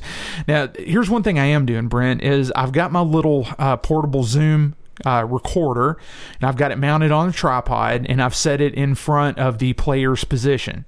And so I'm taking notes on this, and I'm recording the machine at a given sound level and playing a certain sound, and I'm going to record it at each stage of the Flipper Fidelity install. So what install. Are you using like a studio mic like we used to record? Or are you using like No. I'm using like a small boom mic that sits out in front of the recorder itself. Okay, so it reaches up about, I don't know, maybe a fourth of the way up the play field. Okay, for doing the recording. So it'd be just interesting to see if the difference is so vast that you can still detect it. That's what I'm curious about. Okay, and I'm going to do this because I'm going to put Flipper Fidelity in my other two machines, and because I don't want to be unbalanced or anything, anything crazy or stupid like that. So I'm also gonna test this in the Iron Man and in the Tron as well. But the AC/DC, I'm really curious about because. So wait a minute, are you going to move the kit around from game to game? Or are you going to get a kit for each? No, I'm going to do a kit for each. Moving it around would just take too much time for zero return. But I'm going to get a kit for each. But what I've noticed about the AC/DC, and I like I say, I've got a Pro, and so it's got the smaller woofer in the cabinet. And Brent, to me, AC/DC just my Pros just always sounded weak. Does the Premium have a larger woofer? The Premium has a larger woofer, yeah. And so the Premium LEs, they have a 10-inch woofer, whereas the Pros have an 8. I mentioned this on a prior show, and I've not gone back and done the homework, but the Retro Gaming Roundup, they had, this is probably on a show maybe a year ago at this point. Okay. They ran an interview that they had taped at a show, which itself was probably in the can for a bit. So I don't know what the actual time lapse between the taping and the release of it was. Okay. They interviewed the gentleman that did the sound on AC/DC. Oh, I need to go back and listen to that. And he talked about how they were, how Steve Ritchie looked at him and basically said, this sound is terrible. Yeah. And this gentleman, while you're talking, I'll go back and look his name up so I do him justice. No, I will go back and find that episode. He went through and said, look, let's make these corrections, because they were still doing stuff like they were just routing slits in the bottom of the cabinet for the speaker. Yeah. And it's like, well, you're blocking half of, which you've got big chunks of wood you're firing a woofer into wood. Yeah. Why would you do that? He was able through AC/DC to make a lot of improvements that I'm assuming, since they had to change the cabinet and do some other things that rolled through in games after AC/DC. So I'm wondering if they actually started in the Premiums and the LEs, and the Pros kind of got the prior. I think the Pros kind of got the shaft. Do you have a full hole cut out for the woofer? Mm-hmm. Yeah. Okay. Yeah, maybe he got some of it. It's got a screen, like a mesh screen. Okay. Well, maybe he got some of it. See, now while I'm going to crawl in and look at my CSI. No. That's fine. That's fine. So nonetheless, I've got to the point where I'm ready to install the woofer. It's just slits under the CSI. It's just slits. Yeah. Okay. Well, so I'm ready to install the woofer, but before I install the woofer, I want to go through and record the machine after installing the back box speakers. In the Flipper, and you'll see this, Brent, when I post this up in the album on Facebook, the Flipper Fidelity speakers are very, very substantial when you compare them to the stock speakers that came, or the stock back box speakers that came out of the machine. David Thiel. David Thiel. Thiel or Thiel. I've heard the name. He's done tons of games. Yeah, I've heard the name as well. And so from what I understand, he's done sound on a lot of games. But and so this is taking nothing away from his work at all. I just think it's when it comes to the mass manufacturing of how Stern builds the machines, the speaker system to me on that machine has just always sounded weak and underpowered. Okay, I'm not going to say, I won't go so far as to say tinny, but it just doesn't have. It never sounded like it had a lot of richness to the sound, a lot of depth to the sound. Thank you. Well, it just always sounded kind of flat. I think you're solid into the bill of materials versus profit. Yes, which, I mean, yes. We know it's a fact of life. It's a fact of life. But I will say this: just swapping out the back box speakers from Whitney's ear, it has made a pretty significant difference in how the game sounds just doing that alone. So I'm curious to see how that's what we call in Kentucky seat of the pants. Their seat of the pants was pretty strong on that swap. Okay, so I'm kind of curious as to how that's going to come out on the recordings. Okay, because me hearing it and then playing it back like in next month's episode or something, I'm curious as to what the actual difference actually comes across as. We may have to actually just post maybe the raw files either on our YouTube channel, or because by the time we do post on the episode, look, we've already it could come out sounding completely different. Yeah, we've already talked about how our episodes are 14 days long. So Whitney and I did, actually Whitney did a lot of this. I just complained a lot. Whitney went through and looked at, when we started the show, if you look at our times are somewhat consistent, but our file size has come down. And after we got a couple shows in, Whitney went through and was really looking at ways that we export the file from our studio software of choice to figure out how to find that he'd set up a sample and send them to me and we talk about them to find that balance between good sound. We're doing what Stern has to do. Good sound and file size. And we settled on something that I feel gives us very good sound quality, but doesn't break the bank on file size. And where we do break the bank on file size, it's due to show length. Not due to just getting all crazy on the encoding or anything. But so how many times did we try this? We went back and forth like 10 or 12 easily samples on what how does this sound? How does this sound? Easily before we finally settled on something. We may have to put the raw files out there. That's fine because for reference. Okay. By the time we go through post on them, it may. They may wash out. That's true. They may lose a lot of their fidelity, is what I'm afraid of. You don't want to hear us in full fidelity. No, you see what I did there? Yes, I see what you did there. You can't handle us in full fidelity. No. You don't want that. But what I will say is that circling back around, seat of the pants, it was a pretty substantial improvement. I have high hopes that the woofer will bring a whole nother angle to it and a whole nother dimension to it. We'll see, and then I'll go back to the powered sub and add that as the final ingredient on the whole mix. So anyway, I'm going through that and pictures and the recordings, and it adds some labor to the project to what would otherwise be actually a fairly quick install. But I think it's going to be neat. It's going to be neat to refer back to it, after it's all said and done. So that's going on, and I've got a color DMD that's going in that pin next week, and I'm so happy for that. Has it arrived? It's going to be sweet. Yes, it has arrived. I had heard a little kind of like mixed, not reviews.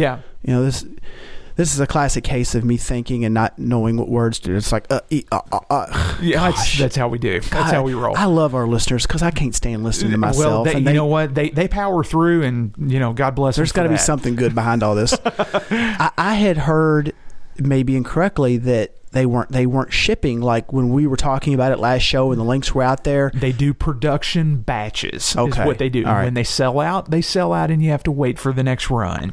Yes. So can you not? Are they specific to the game? You can't reprogram them and move them game to game. No. You can. They're totally generic within within the run. So the production batch is just for the base. The production batch is just for them producing, let's say, 500 displays. Okay. And when they sell out, and then they do another run. Gotcha. But you can take the color DMD for AC/DC and totally install it in Iron Man. All you have to do is just reprogram the ROM for the color DMD itself. Gotcha. Yeah, but yeah, it's totally swappable between games. Now, I do know that, like, if you do it in an Adams, they send you, I think you have to order a kit specifically for the Adams. For the older games, you do. Yeah, okay. Yes. But, okay, all right. So it wasn't, maybe I'm sure that when they announce a really highly anticipated game, then that drives their run up pretty quick. It drives the run up pretty quick. Yeah, Gotcha. It does. And so, like after they announced Iron Man, maybe they had a lot,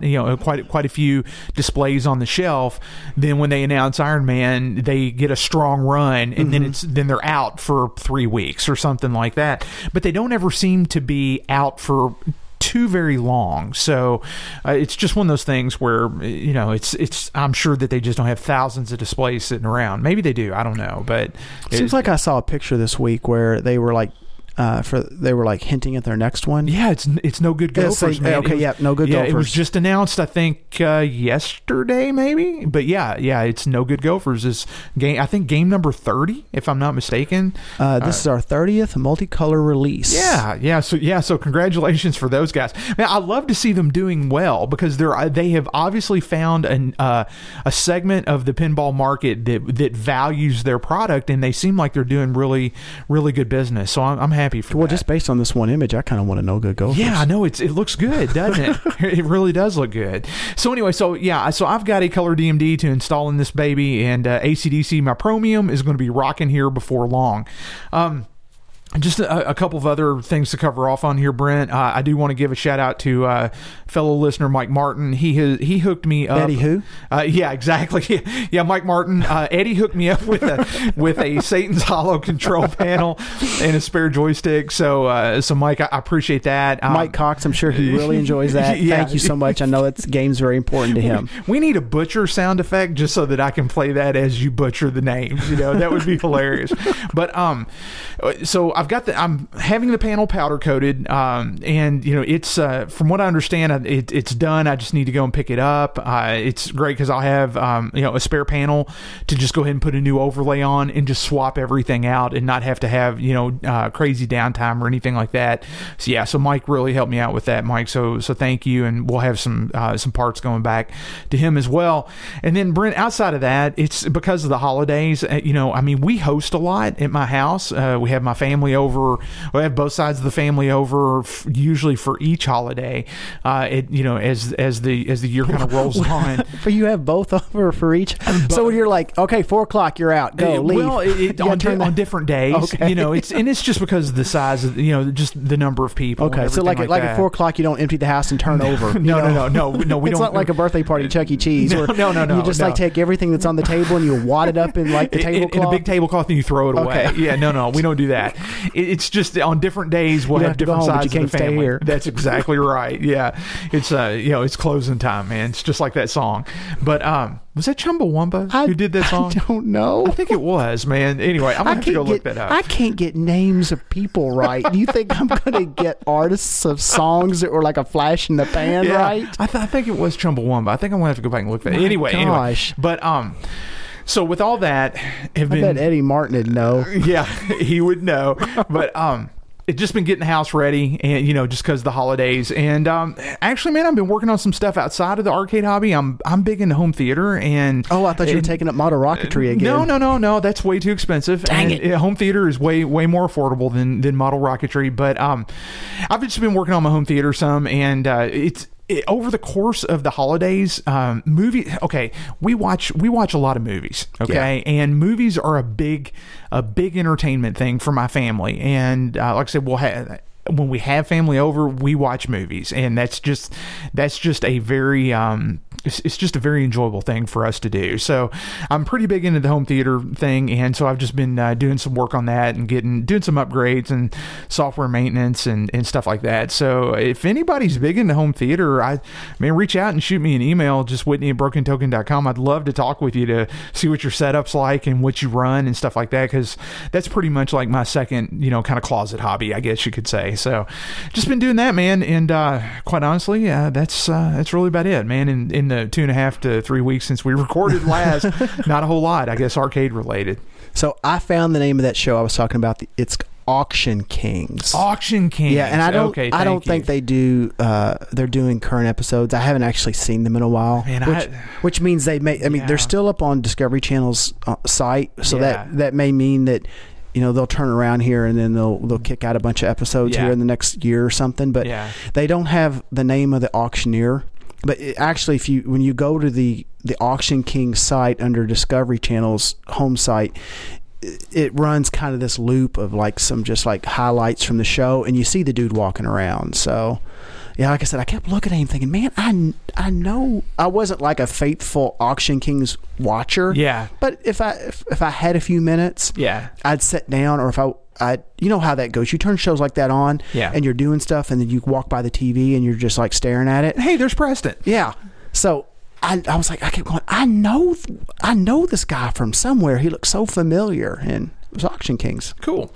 Well, that's pretty much what I've had going on this month, Brendan. I'll tell you what. Before we get into the quote unquote the Christmas segment, okay, why don't we go ahead and roll through a little bit of feedback for this month so that it doesn't age out so badly. Well, Whitney, last month we had that long conversation about subwoofers for pinballs. Yeah, man, it was almost what I'd classify an accidental conversation about subwoofers, man. Well, I kind of classified as you and I kind of groping around in the dark trying to find the screw that we dropped. Yeah, we pretty much fell off the cliff, quite honestly. So I had mentioned through the course of this, I think I did it, a gentleman that goes by, let's go with gentleman. Yes. The handle online of The Corn, Korn. The esteemed gentleman, The Corn. Yes. The esteemed The Corn, yes.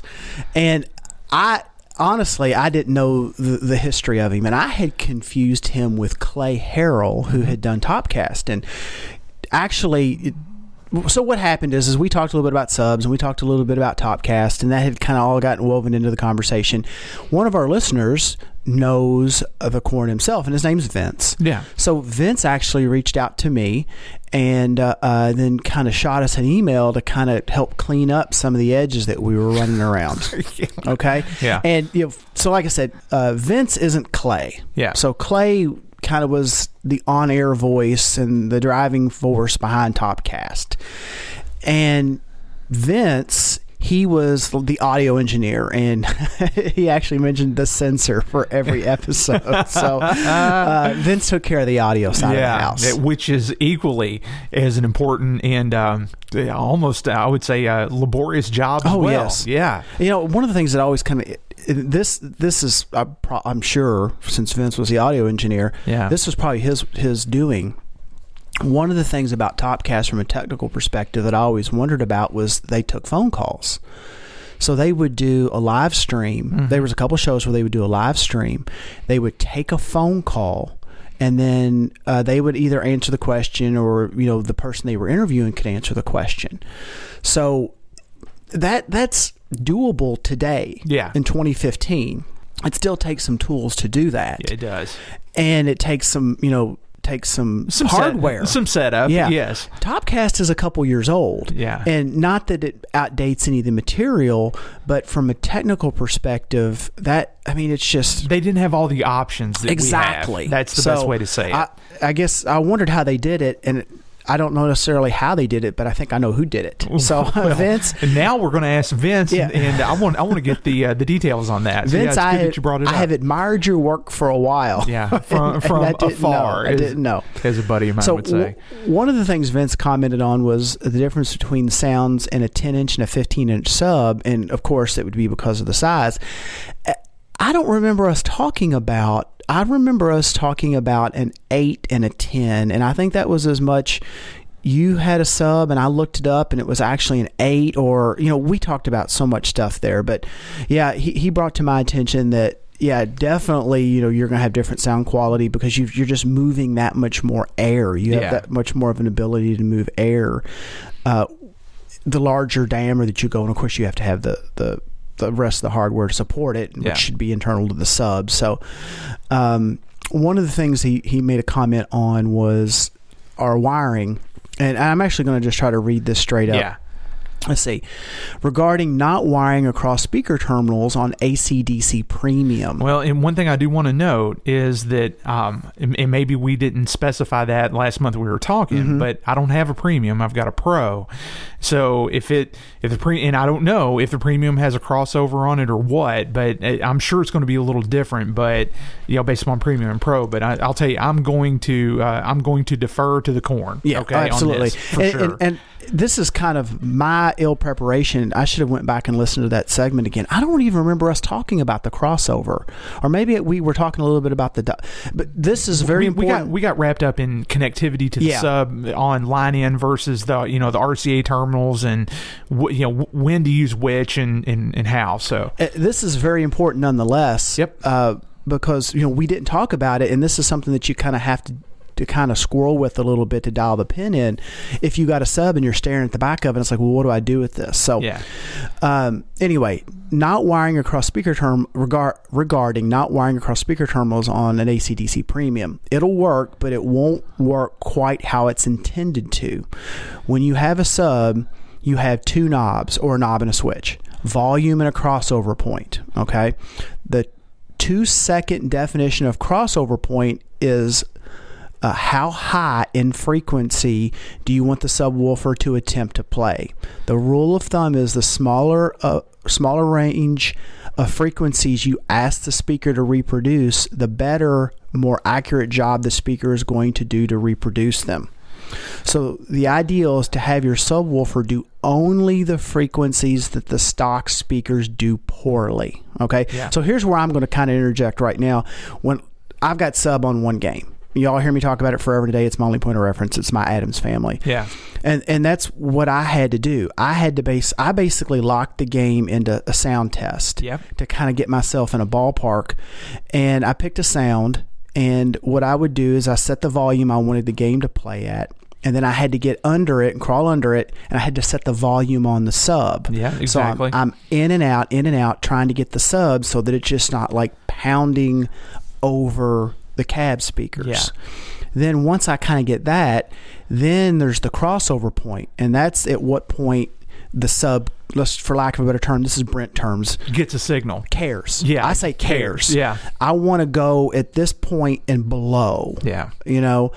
And so then I had to kind of dial that around, just so that the sub wasn't trying to reproduce much more a higher range than it should. It wasn't dipping too much into the highs. I wanted to get the lows. So then that's what the kind of the crossover or the frequency dial is for. And then you end up actually kind of bouncing that back and forth, because if you've got it trying to reproduce everything it's fed, and then you chop off all the highs, the volume, it all sounds a little different. One plays off the other. So it was a little bit of an iterative process. Yeah. So yeah, I'm glad Vince mentioned that.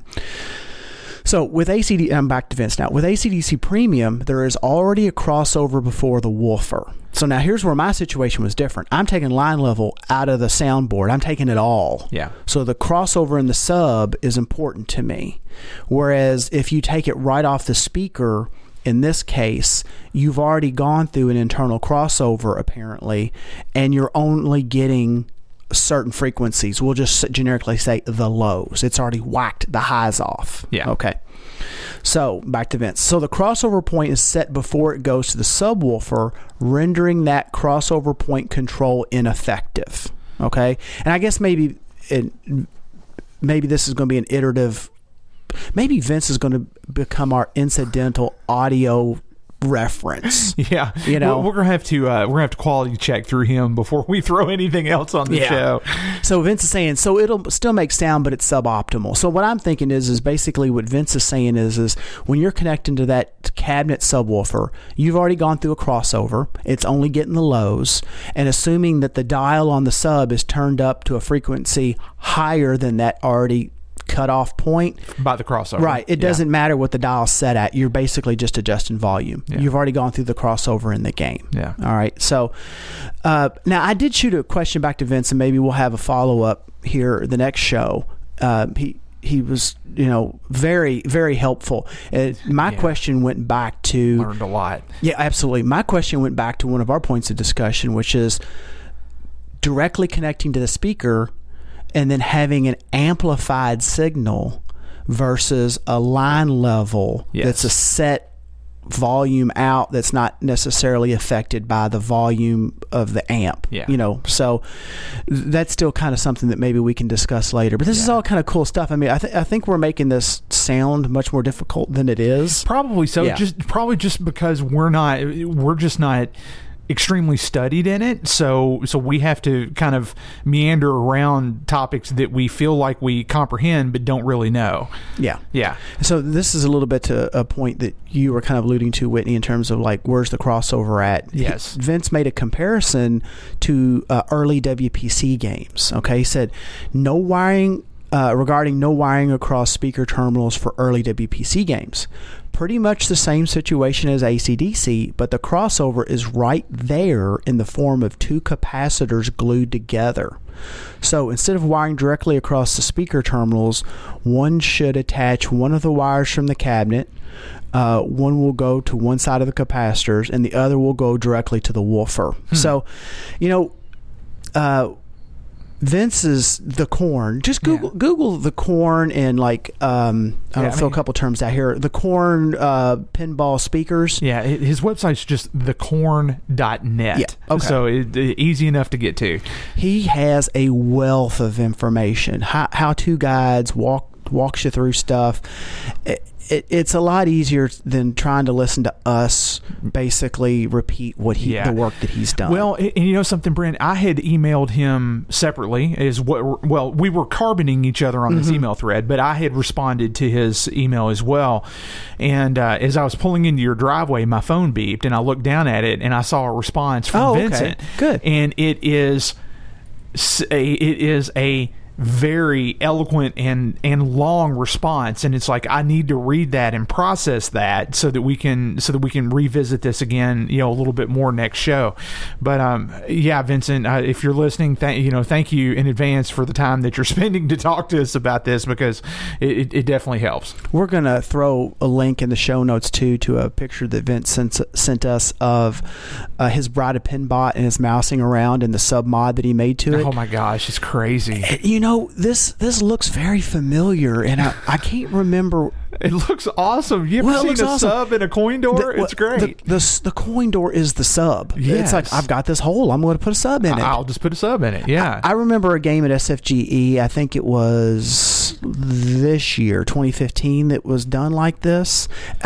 I was so enamored with the work, the craftsmanship, the work that had gone into the sub and how it was mounted and how beautiful it looked, and it looked like it was made there. I don't remember what machine it was. It could have been in a Big Guns. I don't know.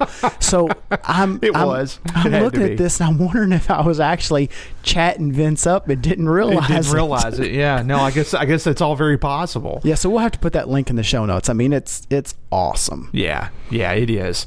So one more piece of feedback here, and this is actually this is really topical with the holidays and the discussions. Yeah. So listen to the show, David P. He sent in a question. David is it's a very nice email, David. Yeah, so it's a great email. Thank you for doing that. If you're followers of the Spooky Pinball page on Facebook, they just recently posted a picture. I think it was KT and Charlie with the baby and not a baby. What's 3 years old? Toddler. Is that a toddler? Okay, that's toddler. Yeah. I hear every show I exhibit new ways in which I am a complete idiot. And that's the reason why we put it on the air, Brent. What would you call that? It's the same for me. A 3-year-old human. What would puppy? What is a yak? Is it a yak? It's a yak. Yes. Toddler. Yeah. Okay. So recently, I think it was KT holding this 3-year-old Otter. That's the baby's nickname, the toddler's nickname. That's David's son. Okay. So yeah, gotcha. David and that's awesome. Yeah, he lives up north, up there where the land of snow. Yeah. And good cheese. Snow and good cheese. Yeah, good beer and good cheese. Yeah, and he kind of hangs out with the spooky guy, so he's all right by me. Oh yeah. So let me kind of just sum up David's email here. So David had a party a little while ago. His 2.5-year-old son, Otter, was 2.5 at the time. Yeah. So David said he tugs on his pants and draws his attention to his hang-on. His hang-on was in vertical collapse. So right off the bat, I'm like, he's training that boy. Oh, yeah. 2.5 years old, Daddy. That boy's got skills. Dad, we got a game down. Yeah. So David said he goes over and I couldn't get past that. I thought that was the fun part. You know, it's like you were talking about your daughter and helping you adjust monitors. Oh, yes. So David said he goes over and he could smell something out of it too. So he unplugged the game, and it just kind of went in the mental queue of things to fix. 6 months later, Otter's having his three-year birthday, and he's got guests over, and he's got some pinballs turned on for free play. He's got another video turned on for free play, and on goes the party. He's mingling. They're doing their thing. Later in the evening, he goes to turn everything off, and he noticed the attract mode up on Outrun. Oh. So a couple things. It's working. Yeah. The bigger shock was it was turned on. Someone had actually gotten under a pinball and plugged it into the wall. Yes. And fired the thing up. And he was, so David's kind of question to us is, what's your idea on how do you handle that? How do you handle a situation where you've got a game that's down and you've got people that aren't necessarily game people, and maybe some kiddos who are, just a little overzealous, and they want to get in and, what's this one do? It's got a steering wheel on it. How do I make it work? Yeah. So, well, now the way that I've approached it, and I thought this was kind of novel myself.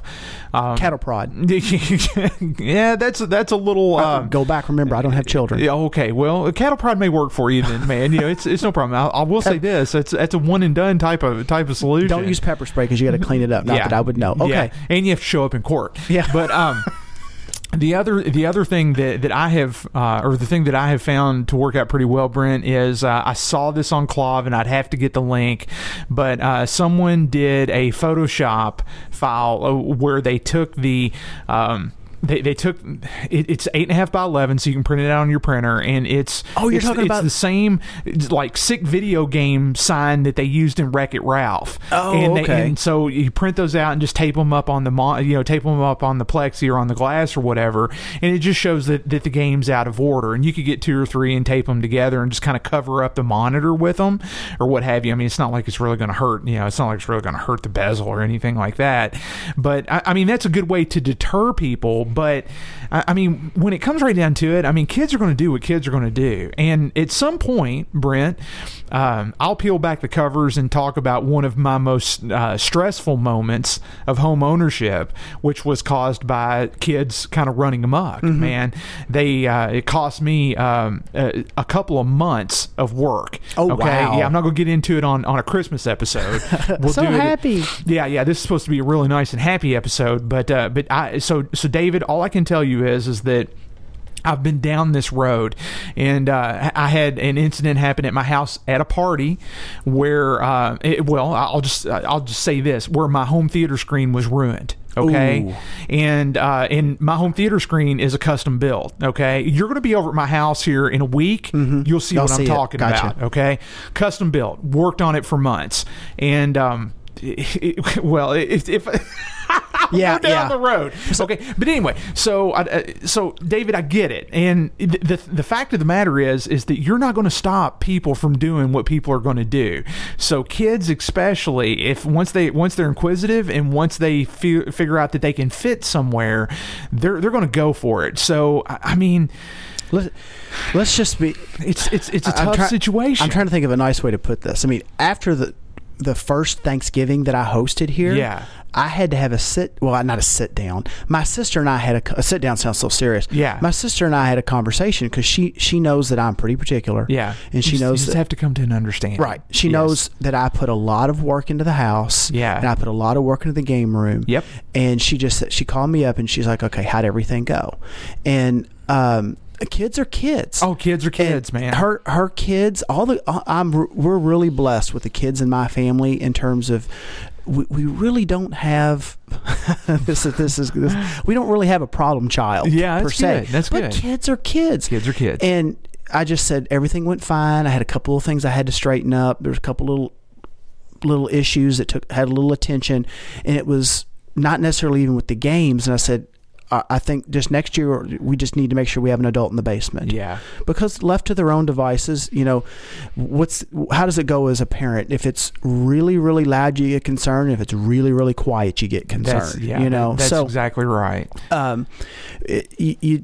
I'm at my age, I need a chaperone. Because we start bumping into stuff and knocking stuff over, and we don't even realize we do it. Yeah. So now from the physical side of it, which is maybe a little bit part of your question. I mean, at that point, if you know you're going to have maybe. Should I use the word strangers, or if you're going to have a birthday party, you're going to have people over that aren't normally in your area, in your home. Yeah. You're either opening doors and tucking cords in. That's what I was going to suggest. Take the back off the game and put the cord in the game, and then lock it back up. Now, some games you can't do that. I understand, but and mod it to where you can. At that point, my thought is, and I've done this before, if the cord's long enough, I pull it around to the front and I tie it to the joystick, or I tie it to the flight yoke or the wheel. That's a very good idea. Or whatever. Yeah, it's a very good idea. Worst case too, you can lay it up over the top and take some painter's tape and tie it to the top of the game. Yeah, and I guess a lot of this, has to do with how the game room's laid out as well. So, like in my game room, Brent, when I was kind of laying out the power and everything for my setup. I was already in a house with a finished basement, and I couldn't really go through the ceiling or anything like that in order to run additional, power outlets or anything like that. So I had to be a little creative in how I delivered power to each one of my games. What I wound up doing, though, is I put in, essentially a control center to where each game I can turn on and off independently. And if I want to, power down a block of games, I can do that as well. Or if I want to, I can just reach around the power center and just pull the plug for an individual game. So even if you plug the game up, it's dead. It's dead. It's nothing. That outlet's dead. That outlet is dead. So that's how I kind of approach that. But that's not a good solution for someone who can't go back and reintroduce that into their setup. So I would have to say, put a nice bright physical deterrent on the game, and then as a secondary option, cattle prod. That's right. Yes, or you pay one of your children to stand there and click the button with a very grimacing smile. For lack of a better term, do something with a power cord to where it becomes unavailable. That's really the best two pieces of advice I can give on this. I'm the flip side of that. Okay. My game room, I was fortunate enough to be able to basically lay the wiring out. Yep. So I didn't have that option. Yeah, I've got receptacles down every one of these walls. Yeah. And I just like, I mean, I don't really have to use like splitters on receptacles. Yep. I have a solid row of games down this wall, and they've each got their own outlet. Yeah, that's cool. So now, my games each have their own outlet as well, but I had to go about it a different route. Yeah. I guess where I'm going with that is I didn't have to put like 6 games or 8 games in the space that a normal house would have maybe 2 or 3 outlets. Yeah. And then have to run an extension cord. Yes. And have exposed. All mine are behind the games. Yeah. I couldn't get, other than the pinballs, which are kind of right here in the middle, I couldn't get to them if I wanted to. I'd have to pull the game out. That's exactly right. So David and I were talking a little bit about it, kind of offline, if you will. And see, I had to think about that situation because I don't have that situation. Yeah. So I mean, we definitely owe David a response in email. Have you responded to him? No. Okay. No. Yeah. So we'll definitely type something he up. He listens to the show. He's got it here. Well, it's I mean, I like him and all, but come on. No. My time's precious. It's just all about being proper. I know it's Christmas time and all, but come on. I'll send him an email back and say, listen to the episode. Yeah. Oh, there you go. Golly, Brent. So I'm hardcore. He also mentioned, he said coins. David, he has had a rough month. If you've got these stories, this would be great, Whitney. Seriously, we love feedback. Oh, yeah. If you all have stories of game room use, let us know. Reach out to us and say, hey, look, this is what happened to us. And in the throes of it, I'm sure it's just like, oh my gosh. Well, and that's the reason why I love seeing this email, because this after was the fact, two pieces of this. After the fact, it's got to be funny. Yeah. You know, that's all you can do. When I'm sitting there staring down in a ball trough and looking at that flash lamp, trying to figure out how that happened, then all of a sudden it shatters and I've got glass everywhere. That's not very good. No. After the fact, it's hilarious. Yeah, so it is. Yeah. So David goes on to say, he says, my wife told me yesterday that some of the kids told her they were putting in coins. He goes, I'm going to check. They're just walking around with change. Yeah. He goes, I'm going to check them tonight because not all my machines have coin boxes.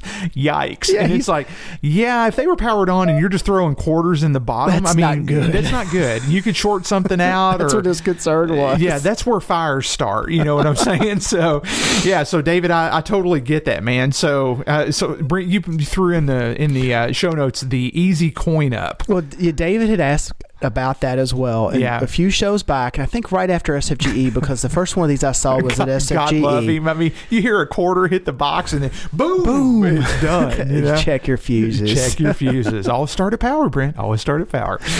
David had asked about, and this come from the coin discussion, he'd asked about the Easy Coin Up button, and we talked about this. Yeah, that's the one that looks like a quarter, doesn't it? It looks like a quarter. Yeah, it's really cool. And it's about the diameter of a quarter, and it's kind of like a soft touch button. Yeah. And it's got a little lead that comes out of it, and you can put it like on your coin door and stick it to your coin door, and then it's got a decal on it that looks like a quarter. Yeah. So I guess to the uninitiated, the idea is, that looks like a quarter. I think I'll push it. I'll push it. Yeah. And a button, I'll push it. Yeah. You got a credit. Yeah.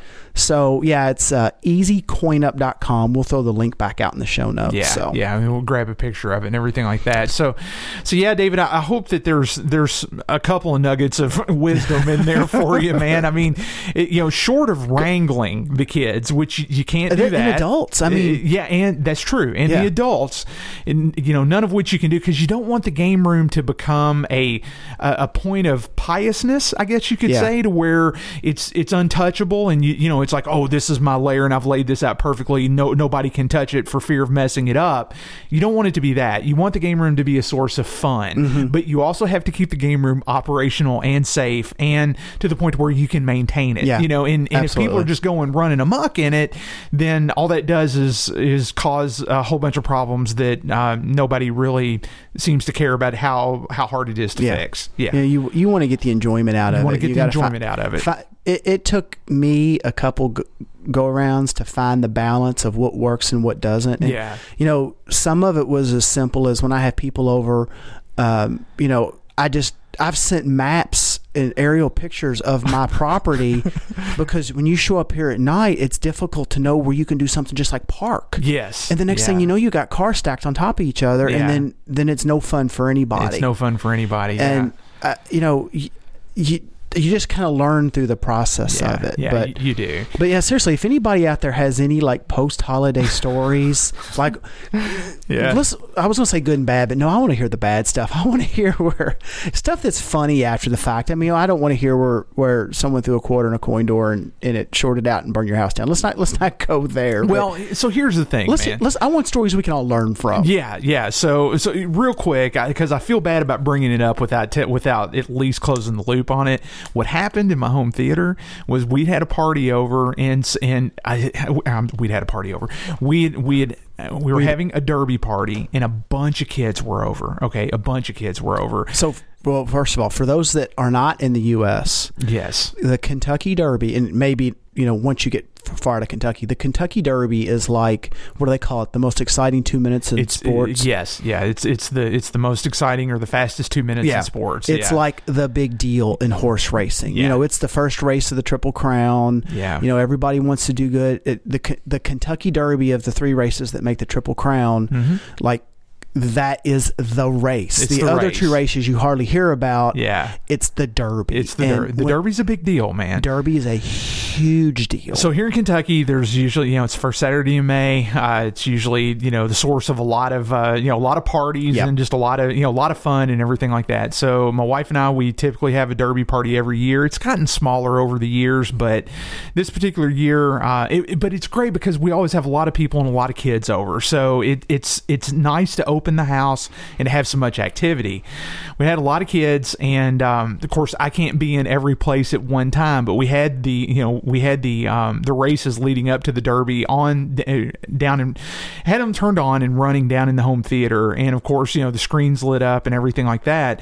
Well, the kids were outside playing, and they had gotten some glow sticks, okay, because it was starting to get a little bit later in the afternoon. So, Brent, I have since outlawed glow sticks at my house. Okay, this is taking a turn. I didn't know where it was going. This is horrible. So I'm outside. My daughter, God love Grace. She comes running up to me and she goes, Daddy, something's wrong, like that. And I'm like, what, honey? What? She goes, the theater screen. It's messed up. And this is a few years back. Okay, so so she's trying to describe it to me because she's a lot younger at that point, and she's like, Daddy, come look. And so I get downstairs, and Brent, I walk in, and immediately I knew what was going on. One of the kids there had taken a glow stick, and when they broke it to activate it, they actually just broke it in two. And they, on the inside a glow stick, there's dye, and then there's also hydrogen peroxide. Okay, and they had taken that glow stick and waved it all over the home theater screen like a lightsaber, and there was dots of dye and hydrogen peroxide all over my screen, and it was you could not unsee it. I mean, once it's there, it's there. Oh yeah. And this is going where I was expecting someone fell into it and broke it. No, because it's permanently mounted to the wall. So you'll see it. You'll see what I'm talking about. So I custom made my frame. I custom stretched my material, and I put a very nice frame around the screen, and then it's custom mounted. Then it's hard mounted to the wall. Okay, it looks pretty sweet, dude. I mean, all things considering, it's kicking. All right.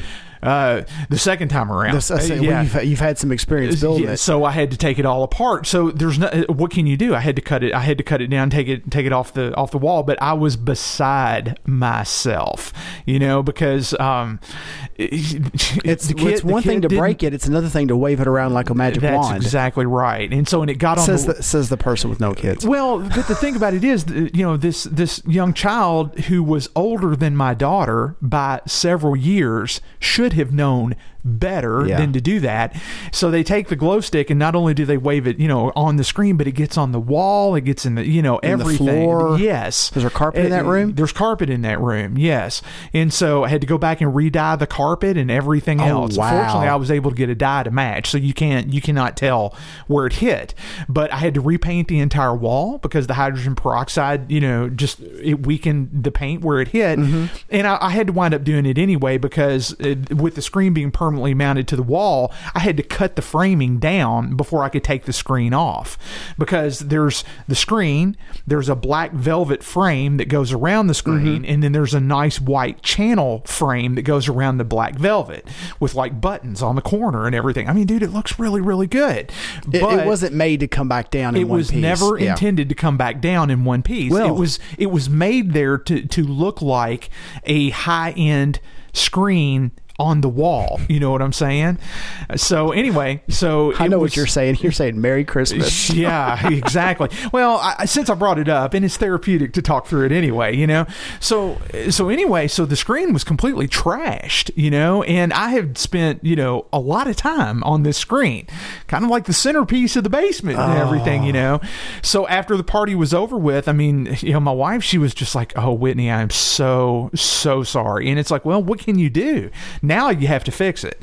So, dude, I just had to cut it off the wall and completely redo the entire screen. But, there's good that comes in all of it. I mean, I fixed a couple little niggling things that I didn't like about it. I didn't like about the version 1 of it. And so, I stretched it a little tighter and made, it did a couple nips and tucks and overall made it a tighter setup. But that's not how you want to do it, It's always easier. It's always easier and better the second time through. You don't necessarily want to do it the second time, especially not under duress and not where you're just about half mad. You know what I'm saying? So anyway, it's all good. So but Merry Christmas, everybody. But it was Merry Christmas to Whitney, I guess is the best way to say it. But you talk about sitting down and getting that understanding.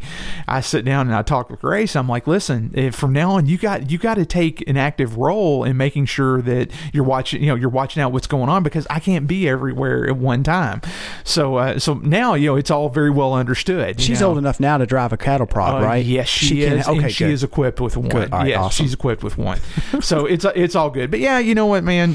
What can you do? You fix it and you roll on. So anybody out there post holidays, never send me glow sticks. No, never. Gosh. I will throw them in the trash. Gosh, I wish I had some glow sticks handy.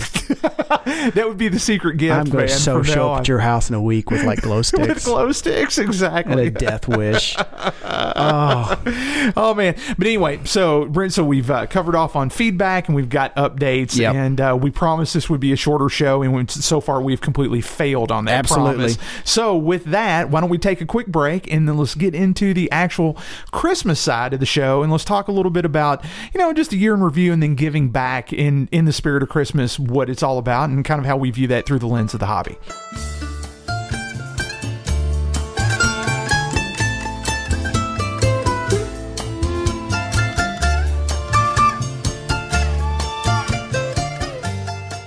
Okay, Whitney, so we have teased the Christmas segment. Yes, we have. And here we are. We finally made it. Yeah. So here's what my thoughts are. Here's what I'd like to do. This is a giving back type of a situation. Yeah. And what started this was I was thinking about, of all things, stay with me, folks. Stay with me, Whitney. Yeah. I was thinking about the Burger Time. Mm-hmm. And kind of basically what we have done to give back to the hobby, to preserve the hobby, to pass things on. Okay. And admittedly, this is all kind of just, I guess maybe the best word is kind of superficial. It's just stuff. Well, it doesn't mean anything in the big picture. No, you're right, but we're getting there. There's something to get to at the end of this. There's something to get to at the end of this. Something real. Yeah, for sure. And I think there's a lesson. There's a lesson in all of it, no doubt. But I agree with you. I think a lot of the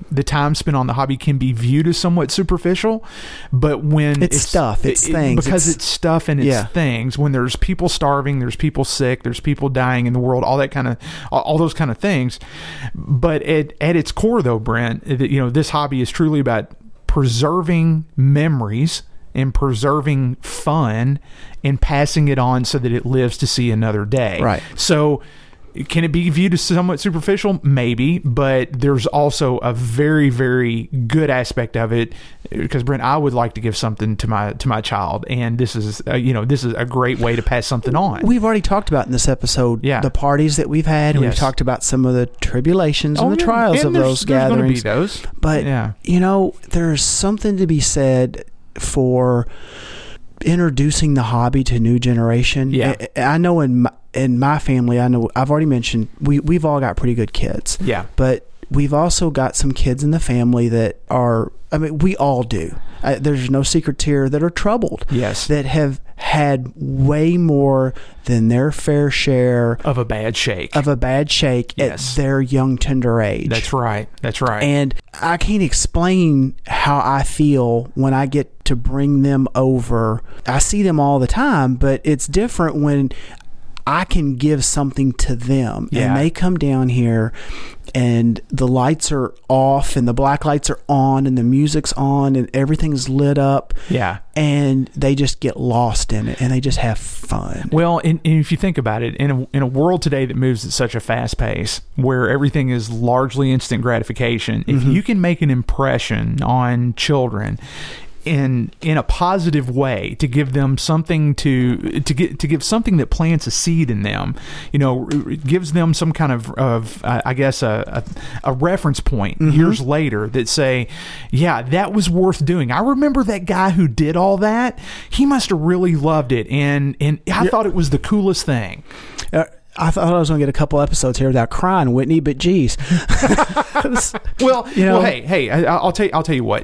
The seed thing, I've had some things this year that have really made me think think back to those little memories that were just so key to me. Yeah. And I've been able to share some of that even with like my niece and my nephew. Yeah. And I see that with other kids in the family, my niece and my nephew, where I'm building that with these now with them. And I'm hoping that when they're in their 20s or their 30s, they'll have, like we all do, that little flash and think, man, I remember that. That was awesome.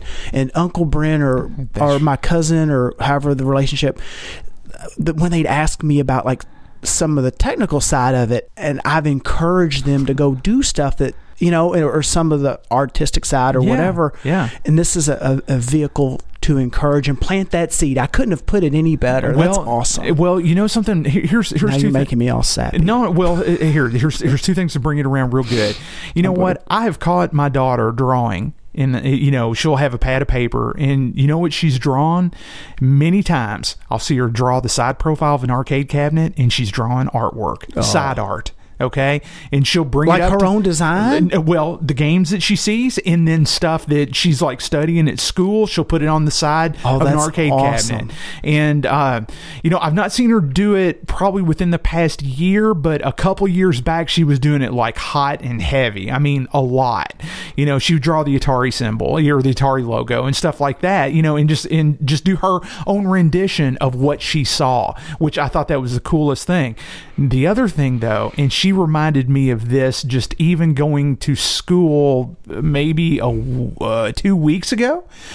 She said, Daddy, she's 10, okay? And she goes, Daddy, you've got about 3 years. And I'm like, for what, honey? And she goes, till I need my first job. And I'm like, ooh, industrious, 13, you know, this 13 to 14-year-old time frame. And we've talked about, you know, the whole aspect of, you know, opening an arcade at some point and everything like that. Brent, she's told me on more than one occasion, that's what she wants her first job to be. She wants to work at Daddy's Arcade. We're on a timeline. So I'm on a timeline, you know? So, but you know what? Dude, how can you say that anything like that is bad? It's not. No. Because if I can make that happen and make my daughter's first job that, man, dude, I would say that's a bucket full of win in any father's book. How about it? We're bringing this up. We're gonna have to bring it up. Oh yeah. So okay. Whew, my goodness, man. All right, wow. We got to bring it up. We got to bring it up. So we started. Yeah. So this is Christmas. Okay.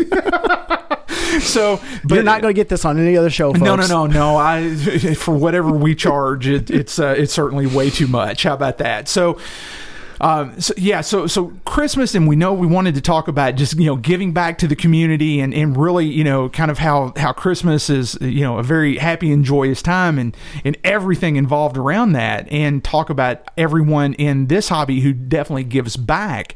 That was the goal of the Christmas segment. So Brent, okay, so look, so we got to bring this back up. Okay. All right. So I hope you got a secret. I got a secret. So, okay. So there's two things going on with with this December, Christmas in this December specifically. Okay. First of all, Christmas is like epic. Okay. So I spent a little time. I went back to the Broken Token toolbox, and I found us some epic Christmas music, because Brent, what's a Christmas segment without some good Christmas music? We got to make the show sound like Christmas, dude. Instead of two dudes in a basement talking and maybe crying. It's got to be. It's got to be that too. It's got to be Christmassy. It's got to have bells in it. Yeah, it's got to have. It's got to have that. It's got to be like. It's got to be epic. You've used it. It's got to be. It's got to be epic. The other epic thing that's happening this month. If you play the Chipmunks, I swear I'm going to choke you. I like the Chipmunks, but if we go Chipmunks, I'm cattle prod. No. I got it. But the other thing, man, this is Star Wars month, dude. So, you know, with the release of Star Wars. Please tell me you're not playing the Christmas music, the Christmas special, 1979. No. We're not going to do that. Oh, God. That was actually kind of bad. That was really bad. That was really bad. I think they want to find all bootleg copies of that and burn it. And just burn it up. So Brent, I'll tell you what, I hit up the soundboard. I spent a little bit of time, and I have found us some Christmas music, man, that we can put to the segment. All right, hit it. All right.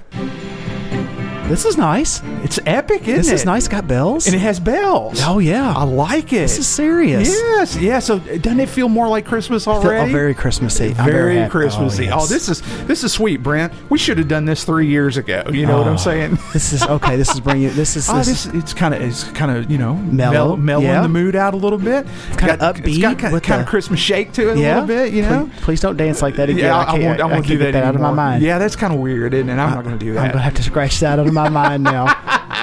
All right, so Brent, we got us a little bit of Christmas music going. So tell us a little bit, when we were looking at the show notes and everything and just kind of talking about how we wanted to talk about, what we have done from a give back scenario to the hobby before we roll into those who truly give back. Let's kind of run through like a little bit of a hit list. So what are, I guess, if you think about how you've given back to the hobby and what you're proud of, your accomplishments wise, so what is it? So like I said, I started thinking about the Burger Time. Okay. And looking at that Burger Time, I really think somebody was going to execute that Burger Time. It was on the road to being a multi-game. Okay. And I think a lot of us, if not all of us, would say, man, that's kind of blasphemy. If it's a dedicated game that survived all these years, let's go. We need to preserve that. Yeah, okay. Because fair enough. Things are going to happen. They're not making any more. Yeah. So I got thinking about the games that I was able to kind of bring back to life and put back out into the hobby. Yeah. All right. So, and to me, this is kind of an encouragement thing. If you're in the hobby and if you really want to do something, work on it. You don't have to run out and say, okay, I'm going to take this converted, I was going to say Battlezone, but that's a bad example. I was going to take this converted Williams game. I'm going to take this converted Robotron Defender, or this Defender. Defenders are very good examples of conversions. And I'm going to let the naysayers beat me down, and I am not going to, I'm just going to go find another one. If you want to take that game and you want to revive that game, you don't have to go from 0 to 100. Yeah. I know I do this. I think you do this. Put it on the back burner. Yeah, keep an eye out for parts. Yeah, shelve it, but help it live again. That's the big thing right there. I like to hunt parts by opportunity. Yeah, honestly. Yeah, and I don't. Just from a monetary perspective, it's easier to find things as they come up versus when you think you need them. Yeah, it's understandable. So, the Burger Time was a good example of something that was just taken apart in a million different pieces, but really was a good candidate to relive its glory. Yeah. And it really deserved the time to be put back into it and to literally have its harness patched back together and to bring it back to life. Well, and when you see people playing it and when you see people enjoying it, and they always go up to Burger Time and say, oh, I remember that game. Oh, the Burger Time, that's so cool. Mm-hmm. You know that you have struck a chord. And, playing Burger Time in a non-Burger Time cabinet is just not as cool, I think that's part of what drives me in this is that, you want to have the cool factor going, and part of that is making sure that the games are complete and they're authentic and they are as they were. I know some people that have rebuilt games, and until they could find a good board set, they'll put a 60-1 in it. Yeah. They'll put the right harness in it, and then they'll make an adapter to a JAMA and then lock the 60-1 on kicks or on whatever until they can find the board, and they're working their way there. So and that's awesome because we know what the end result is going to be, and that's cool that they've got an option to do that. So here's some Whitney and I think we can probably back and forth on this a little bit. Yeah. Here's a few other games that I've kind of interjected back in the hobby. Okay, cool. 3 Space Invaders. And people are like Space Invaders, and it's to some people Space Invaders is like Donkey Kong. To me, it's like okay, whatever. Yeah. But there's nostalgia, man. People love it. They love the game. Technically, I've revived 4 now that I think about it. I've got mine. Yeah. And when I did the Space Invaders that I kept, it was complete. Yeah. But I had 2 shells. I had literally gotten out of the farthest back corner of an operator's warehouse. Yeah. No bezels, no boards, cut wiring, miscellaneous pieces of monitors in each. Yeah. And I brought those 2 shells back. I mean, in one location I hunted up the bezels, and another location I hunted up the missing monitor pieces. Yeah. From various people, I hunted up the boards, and I worked through those games, and I brought back those 2. I had to recut a back door. Yeah. And I brought back what was basically stripped shells back to whole games that were stripped for parts, back to whole games that live on. And actually, I know where those games ended up.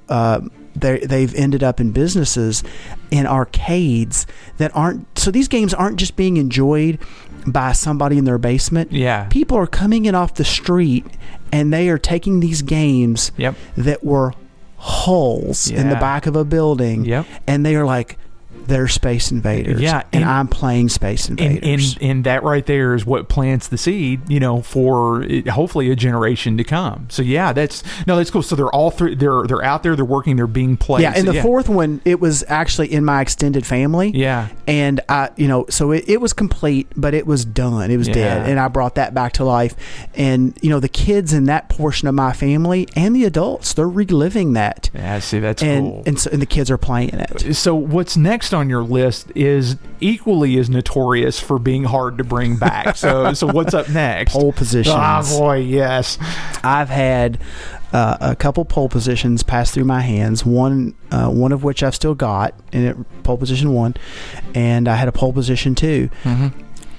I made this comment today to somebody that I think the reason that pole positions are so notoriously problematic is the weak points that pop up over time, aside from the board being kind of complex. Yeah.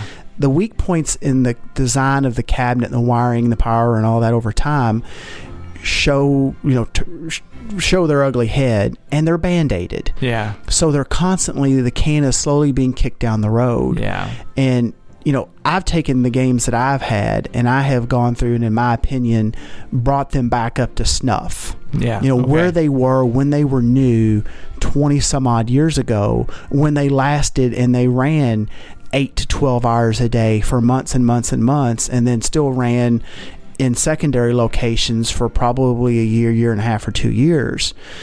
And knock on wood, I've had very good luck out of them. Okay. I haven't had any issues. All right. And to me, a pole position isn't a problem. Yeah. I don't mind a pole position. I actually kind of like a pole position, because to me, once I get a lot of pole position run through my hands, I really feel that game is going to live. Yeah. Well, good. And that's cool. The person that ended up with my pole position 2, I had it offered for sale when I just needed space in the game room. Yeah. I liked the 1 and the 2 next to one another. Yeah. And it was a couple, and the wife fell in love with it. Oh, sweet. And I kind of smiled at the husband. You told him Merry Christmas. No, I smiled at him because I knew she wanted it, and he kind of thought I wasn't going to bend on it. And I still made him a little bit of a deal. Yeah. But I could have, because I knew she sent him to buy it, and he had to come home with that pole position. Yeah. But just to see this lady playing this game, I mean, it was awesome. And it's sweet. I know it. I really feel that it's going to live on. Yeah. And it's really cool. I have a lot of people that come through here, and the kids love it, the adults love it. And I like being able to put that back out there. Yeah, that's cool. That's cool. Now, next on your list is what? Battlezone? Battlezone. Yeah. And this one was complete but not working. And I talked about this on the show before. I had BZ1 and BZ2, where I went through both games at the same time. I had 2 battle zones, and this particular battle zone, it was on the second floor. People listening to the show or longtime listeners may remember this. The game I called BZ2, Battlezone 2, I got it from the second floor of a gymnastics studio, and it was full of that gymnast rosin. Mm-hmm. So it looked like powder, but it wasn't, because it was sticky. Yeah. And it had, if memory serves, I think it had board problems. It needed the monitor rebuilt. I rebuilt the joysticks in that game. When I broke them open, they were packed with axle grease. Wow. And I brought that game back, and I took it to Louisville Arcade Expo the year that I revived it. Packed with axle grease. I opened that up, and I was like, you can't take like degreaser or something because it'll just eat the plastic. No, I was scoop it out. I scooped it out, and then I was in there cleaning it with Windex and Q-tips. Yeah. But I took that. It's a lot of Q-tips, man. If someone were to have looked in that trash can, those Q-tips, they were like, dude, you need to get to an ENT quick. Have your ears looked at. You're something's jacked going up. on. Yeah. I took it to Expo, and that game ran all weekend, no problems. And it was played constantly, and it had kids all over it. See, that's awesome. They loved that game. Yeah. It was just a joy to watch kids and adults again walk up and play that game. Yeah. No, that's cool. That's cool. Now your next one, and you've got a pen, and if this is the Adams family in your game room, it is. That's impressive. This Adams was heavily routed. Okay. It had a damaged playfield and a corroded MPU. All right. And it booted when I got it, but a lot of the switches wouldn't work because when the batteries on those WPC boards corrode, they drip right down and they get right into the resistor and capacitor matrix, whatever you want to term it, where they're used to read all the switches, to read and debounce all the switches coming from the playfield. Yeah. There's rows of resistors and ceramic capacitors, and it just eats them alive.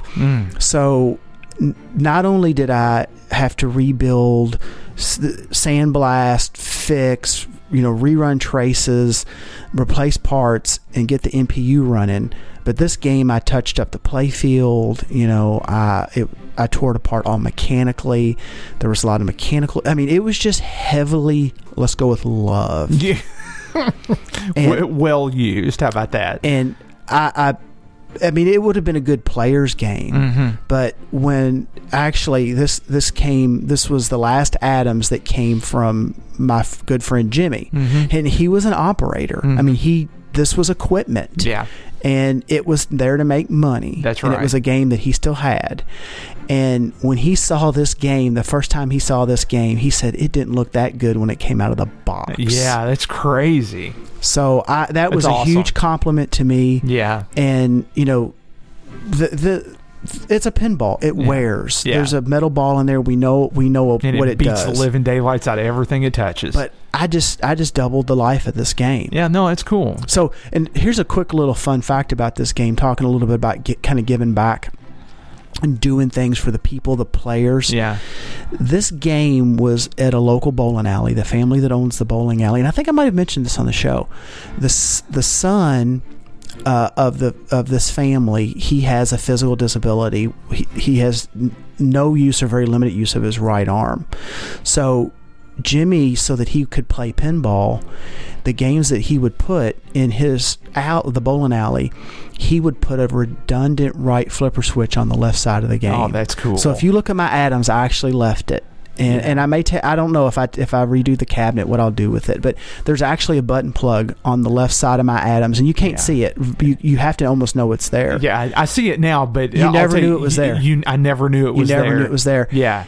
And when I got the game, it had a redundant button on the left, so that that was his way, Jimmy's way of doing something and putting a smile on this kid's face. Yeah. And he's a man now. Yeah. Oh yeah. Putting a smile on his face so that he could do what everybody else could do. Yeah. He could play pinball. And you know what? And I bet that gentleman at this point in time, because he had a good experience, he probably looks at it and says, that was awesome. So he wasn't penalized for anything. No. He got to participate just like everybody else. That's cool. That's cool. I actually met him. I knew him. I knew of him. I had been in the bowling alley, and I knew of the family prior to getting into the game hobby. Yeah. And I was going to Louisville Arcade Expo one year. Okay. And my dad had helped me load all the games up, and we were at McAllister's right close to my house having lunch. Yeah. And I looked over, and I saw the logo of like bowling pins on a guy's shirt, and I recognized him. And I once it was him and his mom, and I got up and I said, "You don't know me, but but I know you. Yeah. And I said, do you know such and such? Do you know Jimmy Litzy? Oh, yes. And smiles on their face, and they lit up. I said, do you remember him doing this in games, and him and his I say him, it was their family, you know, because his dad was still with us and his mom was still with us. It was a family venture. And I said, I own the Addams Family that you used to play. Oh, man. And that's big smiles. And I mean, it was a really, really, really neat, great experience. That's cool. So the next thing I wanted to hit, and this is kind of the other end of the spectrum, because we talked about a lot of kind of classic games. Devastators. It's just that's not one I would have. It's just a JAMA game. Yeah, you know, it's just this old JAMA game. I didn't care for the game. I had an opportunity to get. Konami apparently made, and a lot of people didn't know this, and a friend of mine who is kind of a JAMA enthusiast, I mean, that's kind of his genre of games. Okay. I haven't even been able to find it since, but he actually dug out a flyer somewhere of this cabinet. And apparently Konami had this cabinet. It was a real pretty, nice kind of red cabinet with like a black kick panel on it. It was semi-generic, but it was nicely made. Yeah, okay. It was a nice form factor. It was comfortable to play a game on. They had used this cabinet for a couple games, and they used the same side art as from the kit on this cabinet, and they just kind of cut it to the contour of the cabinet, but they actually produced it as an air quotes dedicated game. Okay. It wasn't a kit game in a generic cabinet that, you know, somebody had a generic cabinet and the kit and put it together. So I had this cabinet, and I didn't destroy the art, I didn't destroy the header, I didn't destroy the control panel, but I would just use it as a vertical JAMA cabinet and trade boards out of it. And for the longest time, I had an Arcade Shop programmable multi-game board in it. Yeah. And I needed space, and it was time to go. And it's not on my list of games. You know, I was starting to put in games from my genre. Yeah. And I was like, okay, I don't really need a JAMA cabinet in here. So I put the Devastators board in it, and I reconfigured the control panel. I didn't cut the control panel up. I just made the player 1 joystick the player 2 in the player 2 slot, because that was kind of in the center, and it made it easier for those multi-game boards, you know, because center joystick. So I put it back the way it was, and I offered it for sale. I had it at Expo, and people ate it up. Now it was people younger than you and I. It was people of that JAMA era. But you know something? Whoever paid for that, their day was made. They're like, oh, this is the greatest thing I've ever seen. That game, there was at one point in time, well, several points in time, there was a line of people to play that game. Yeah, that's cool. And, you know, I think Joe Stith, if memory serves Joe, he was one of the organizers of Arcade Expo. He tends to handle more of the console side, but he even said, oh, man, you got a Devastators. I mean, that game rang true to him. It was familiar to him. Wow. Oh, so okay. That's cool. That was conversion fodder, because it was a JAMA game. It was right in that era. But it mattered to somebody else. It survived, and I didn't tear it up. I had no desire to destroy it, because it had survived. It was a dedicated game. Yeah. And it was really cool yet again to see it kind of go back out into the hobby and put smiles on faces. Yeah. Now, last one you've got mentioned here, you said this is a buy it now for $99. What a deal, dude. Dude, this was a complete Tempest. For $99. For $99. Monitor and all. Everything. So, jeez. Somebody... I need a mic drop sound. You know, it's like thud, you know, out of here. Years ago, somebody posted. I'll get that for the next episode. Posted this on Clav. Okay. And I saw it. I was at home one night, just skimming the internet, skimming Clav, reading stuff, and I was like, "Oh, well, look at that! Oh, it's in Louisville. I think it's mine." And I was like, "It's on eBay for $99." And I looked at it, and I was like, "Well, it looks complete, but for $99, I mean, I don't." Even the cabinet would be fine. Bingo. Yeah. You know, buy it now. Yeah. And I swear, man, it wasn't 45 minutes, 30 minutes. Then the guy that posted it was complaining that somebody bought it. It was kind of funny. And then people were like, dude, if you thought you wanted it, you shouldn't have posted it. Yeah. You know, you should have bought it. Yeah. So what ended up happening, and I bought the game. Yeah. In the time that it was up. And this, I don't know if this was some other person or if this was the dude that posted it. And I'm saying all this now, for all I know, I mean, they're still active on Clov, and they may be a listener. I can't remember who it was. Yeah. My feeling is that they were in conversation with the person to send them all the parts. Yeah. I want the monitor, I want the board, I want the harness. Yeah. Because when I got it, the harness was looped up like you would a garden hose. Yeah. It was laid in the bottom. It was completely unplugged from everything. Yeah. And the guy told me that he was in process, despite the fact that the person he was talking to hadn't bought it, of stripping it to figure out how to ship him all the parts, and he was going to destroy the cabinet. Wow. So turn around there and take a look at that. There's a little splitting at the bottom bend underneath all the artwork. Yeah, on the control panel. That's the original control panel overlay. Yeah. That's the original marquee. I haven't changed the marquee. And the sides are really, really nice. Oh, it's a great looking Tempest, no doubt. For $99, that's sweet. I went through the 6100. Yeah. And of course, I put all the wiring back together, and I brought the game back to life. I mean, that game right there was destined to be stripped, shipped across the country, and the cabinet destroyed. Yeah. When I had my family over for Thanksgiving, my niece was playing that game. Yeah. She really likes that game. Yeah. My daughter likes ours too. And it's all worth it right there. Exactly. You know, that seed, and then bringing it to a new generation and keeping it alive. That's exactly right. Because they remember that stuff. They do. They do remember that. You know, and I know, Whitney, you're a big restoration parts person. I know you love that. Oh, yeah. I tend to do more of the kind of the mechanical, kind of electrical side, and I know you're that, but you tend to favor the cosmetic more than I do. Yeah. I have played a small part in that. Now, this is a real niche game.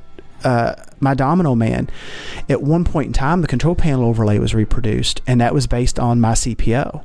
So cool. I took that control panel off. That's still the original on there. Yeah. And I've got a couple of the reproductions that were from that run. Yeah. But if you've got a reproduction out there, it's off of yours. It's based on mine. Yeah, that's if you cool. were able to get a reproduction, it's from me. Yeah, that's awesome. You know, I only know of one person that's reproduced it. I don't know if there's any left. So maybe we should check with him, and next show we'll bring it up and mention it. Yeah, no, I mean, that's such a unique game and is what I consider to be fairly rare, that I doubt there's a lot of them out in the wild, and I doubt that there's a huge need, a huge demand for Domino Man CPOs, mm-hmm. you know, just because of the rarity of the game. Right. Yeah. So, you know, the run was done kind of early on in the business. Yeah. And I had no problem with it. I didn't even ask for it on my dime. I just sent it. Yeah. I took it out, took it apart, and shipped it. And then when they were done, they paid and shipped it back. That's cool. And honestly, I didn't even ask for a control. I bought the overlays. Yeah. And you know, like I said, we'll have to reach out to the person that reproduced it and see if there's any more out there. Because if there's somebody sitting on a Domino Man that needs a control panel, they may need one. They may need one. That's exactly right. Well, Brent, my pedigree, my list is not as involved. Okay, but that's a backhanded way of saying I'm long-winded. No. Yes, it is. It's I don't feel like I've accomplished as much, I guess. You know, when I look at that's what you call spin. True. I mean, I guess it's all just about. Well, you've been in the hobby longer than I have, you know, so you've got some time on me. All right. Now you're calling me old. No. And it's just how we come about the games and everything like that. So I guess the big thing I'm trying to add levity, Whitney. There you go. You can look at my list, and a lot of mine is Nintendo based. Okay, so I'll just start out here. Well, somebody's got to love them. Exactly, and we do. We love them so very much.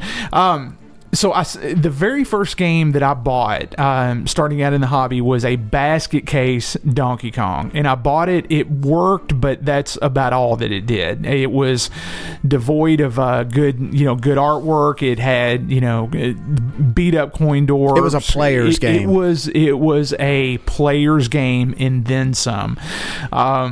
It's one of those that I found it on eBay. It was close. I got it back to the house, and I pretty much much did a complete ground up, restore on that thing. Paint and all? Did you paint it? No, the laminate was actually in pretty good shape. Okay. Cool. It really only had one blemish on one side, and I left it just simply because I would have been yanking the laminate off of both sides just to correct one spot. And it was, and to some degree, it kind of gave it some, a little bit of character. A little bit of character as well. But Brent, I went through that entire game, start to finish, wiring harness, power supply, monitor, boards, the whole 9 yards.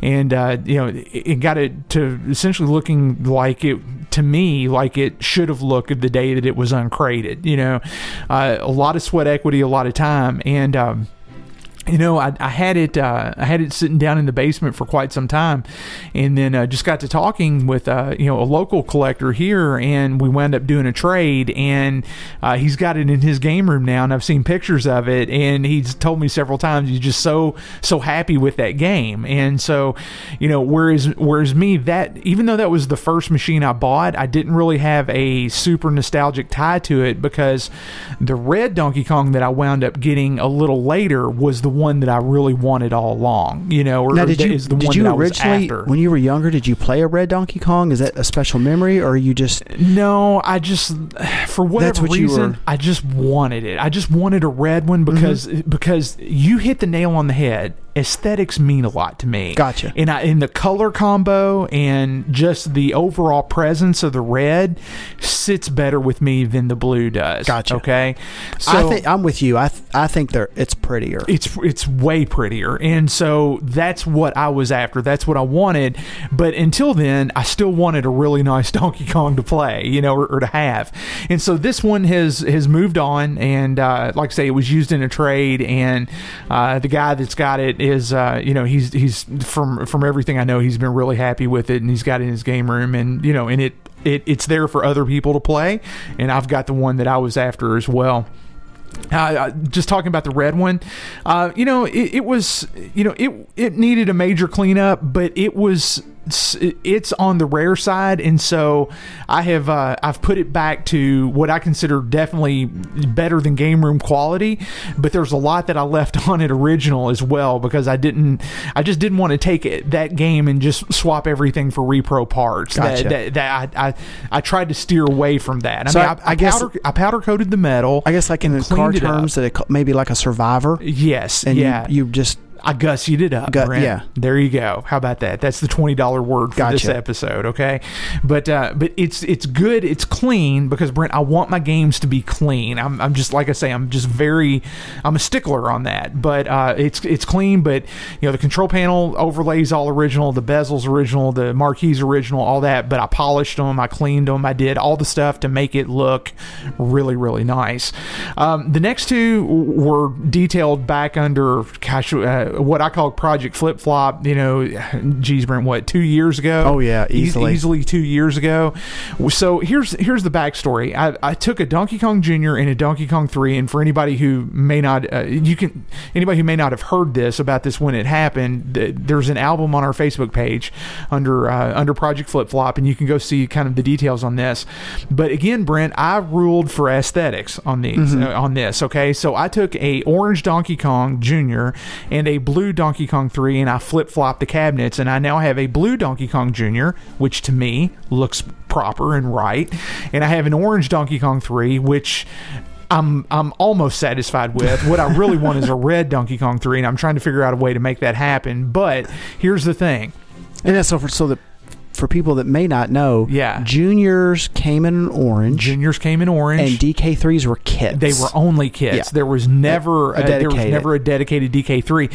So I don't feel so bad about that, because a DK3 was whatever somebody made a DK3 to be. Okay, but here's the thing about DK3. Every time I turn on the games in the game room, what do the kids go play first? DK3. They love the sounds. I love the game. I do like me some DK3. I love me some DK3. And if you ask my daughter what her favorite game is, she'll say Donkey Kong 3. And it's Brent, I think it's just because of the whimsical nature of it and the graphics, the sprites, the music, and just it's a button masher, and it's a fun button masher. So I love me some DK3, and the kids like it. The kids love it, and it is easily one of the most played games in my game room. Okay, so it's all good. Super Pack, I listed here just simply because I did go through it, but it really didn't take a whole lot. And I wanted to list it simply because it's home use only, and from a historical perspective, it can't be degraded any further than it is, because you're going to do your best to keep it in that state. That's exactly right, because it's almost what I would consider museum quality as far as a Super Pac-Man is concerned. So your next two is you're kind of getting now into some of the games that I mentioned in terms of what you're doing or going to have to do to them to get them back, to put them back into circulation. And it's total. I mean, the Zookeeper and the Rally X are Brent, I went back and looked at the episode list, and the Zookeeper's a year long now, and I'm still not done with it. But when it's done, it's going to be in my mind, one of the nicest looking Zookeepers one could come across. But that takes effort, and the problem is I haven't been working on it as fastidiously, another $20 word, as I should have. Okay, well, but again, we'll get it there. Again, this kind of goes back to what we were saying. We realize that this is technically it's just stuff. It's just stuff, and there's other stuff life. Going on, and there's life, and I've got to be a daddy, and I've got to take care of business, and you've got jobs and careers and everything else that plays into this. But as serious as I would love to be about it, you've got to keep it in proper perspective as well. But I will say this, Brent, when it's done, it's going to be a sweet Zookeeper, dude. I will say that. It's going to be awesome. It's going to be awesome. And then the Rally X, personal favorite, gets no love, but still personal favorite of mine, and it is a lot of fun to play. And how many nice Rally X's do you see? Like less than none. I don't see any. That's the problem, Brent. That's the problem. And so it's almost become a personal goal of mine to get this Rally X as nice as it can be, while still making it look, while not destroying the look of it. Okay, it'll have patina, but it's going to be clean. Okay, and I'm good with that. When I first started in the hobby, my take on this was everything had to be repro'd. It had to be spotless. It had to be clean. No dirt. No this. Well, I don't want any dirt, but no cracks, no gouges, no picks or marks or whatever. How about a 12? 12 is actually very acceptable. Okay, 12's good. I'm good with 12. 12 grows on you. Yeah, okay. Yeah, it does. It actually grows on you because it takes on a personality of its own. But now I favor a little more originality, a little more patina, and a little more character while still being clean. So now I try to hit the balance between those two. Okay, so they'll definitely get there, and I'm looking forward to when they're done. Not because they labor on me, but because they're going to be nice examples of games you just don't see very often. And Brent, you'd mentioned restoration projects. I've been involved with 2 at this point.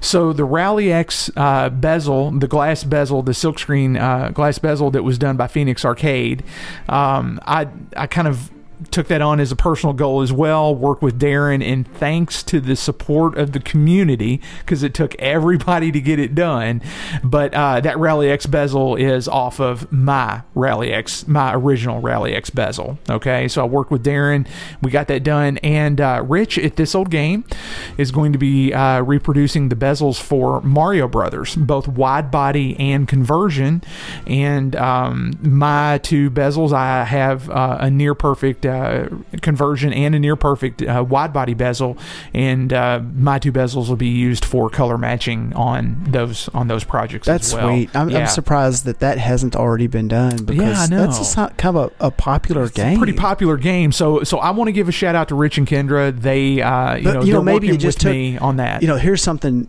to kind of for everybody. Maybe it just took somebody to say, to get to the point. I've got this. Do you want to borrow it? Yeah, and that's pretty much what it is. I saw that Rich was gonna do the project. I reached out to him and I said, hey man, do you have anything to color match with? He's like, at this point I'm looking. I'm like, I got you covered. So I've got them, and they're going to be on their way to Rich and Kendra very soon, so that he can use them for color matching. But Brent, like I say, I think by being in the hobby, you're giving something back.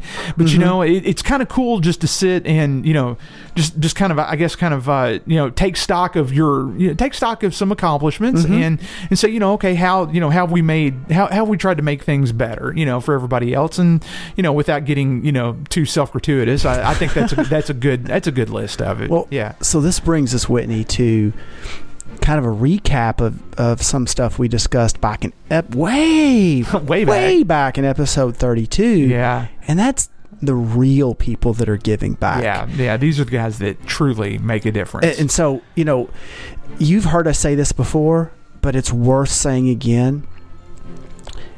So, here's the people that are really giving back. Yeah. David Paul over at lifeunderglass.net.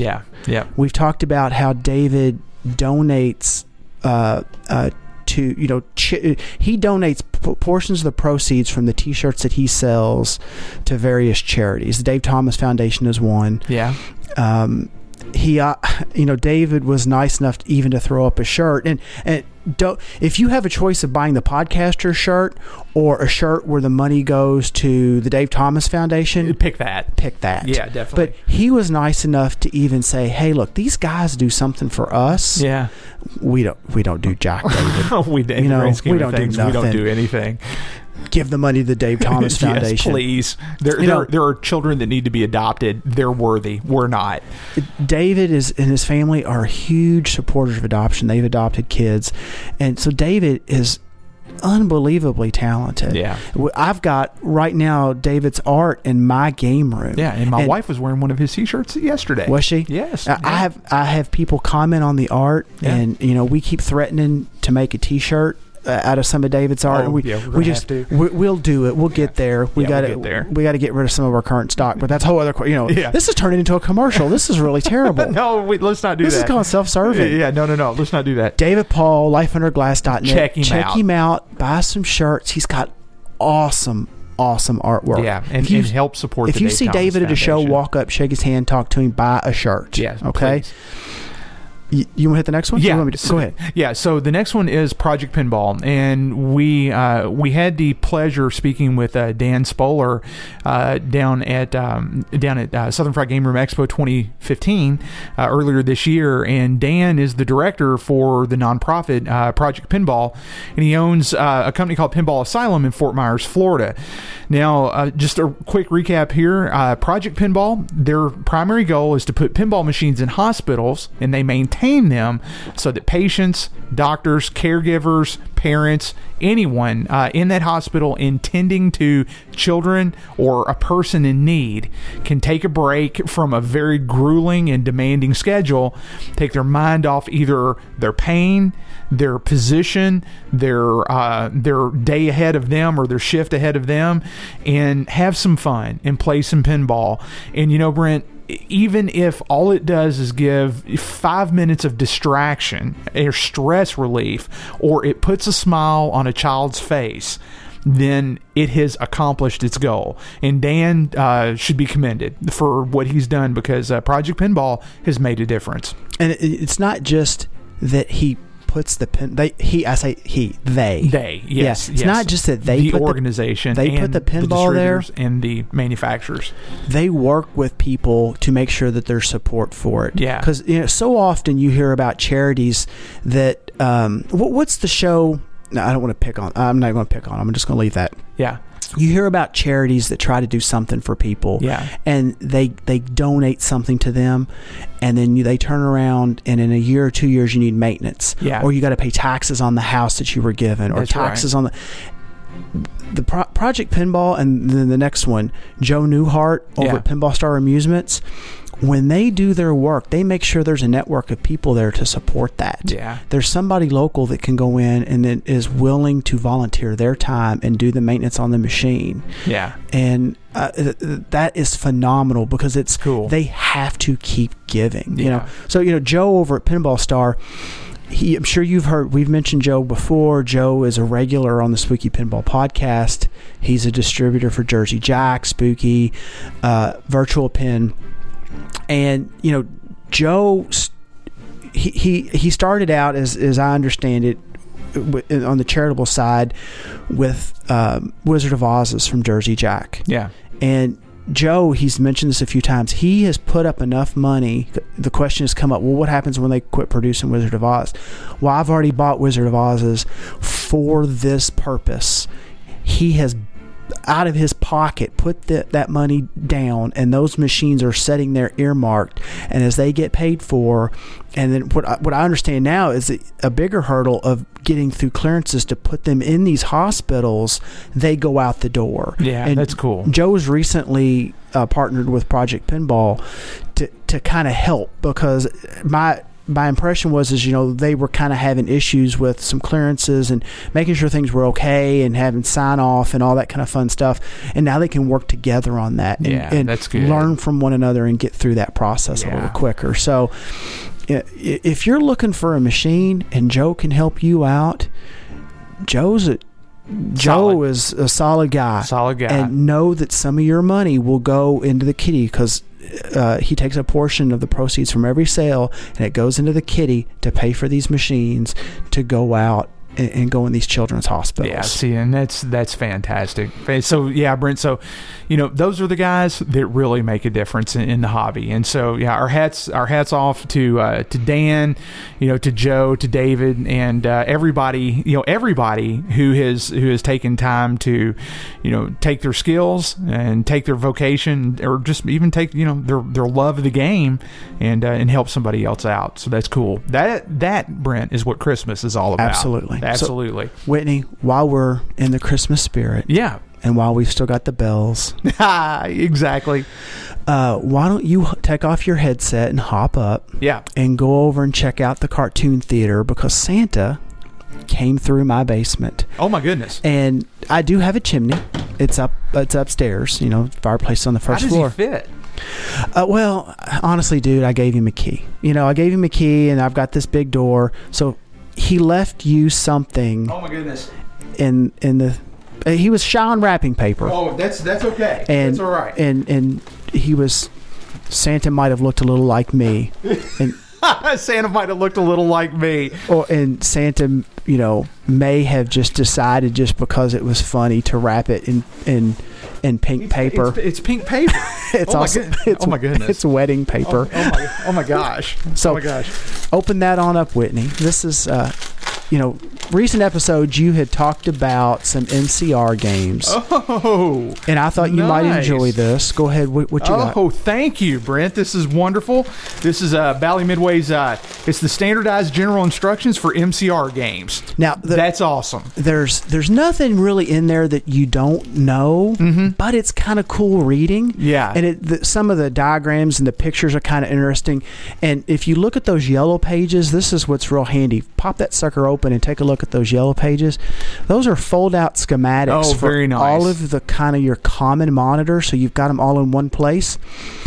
I didn't realize this until I was flipping through that. Oh, wow. It's actually even got a nice printed copy of the schematics for the dreaded Zenith monitor in it. The whole time I was working on the Burger Time, I was looking at a crappy scan online and zipping around a PDF, and I had a real copy. Oh, that is awesome. Thank you, sir. That is great. So dig a little deeper. Okay, I'm digging a little deeper. Dig a little deeper. Oh, my goodness. There's something else in here. Yeah, that's wrapped in. Go ahead and tell everybody what I wrapped that in. Okay, now this is wrapped in...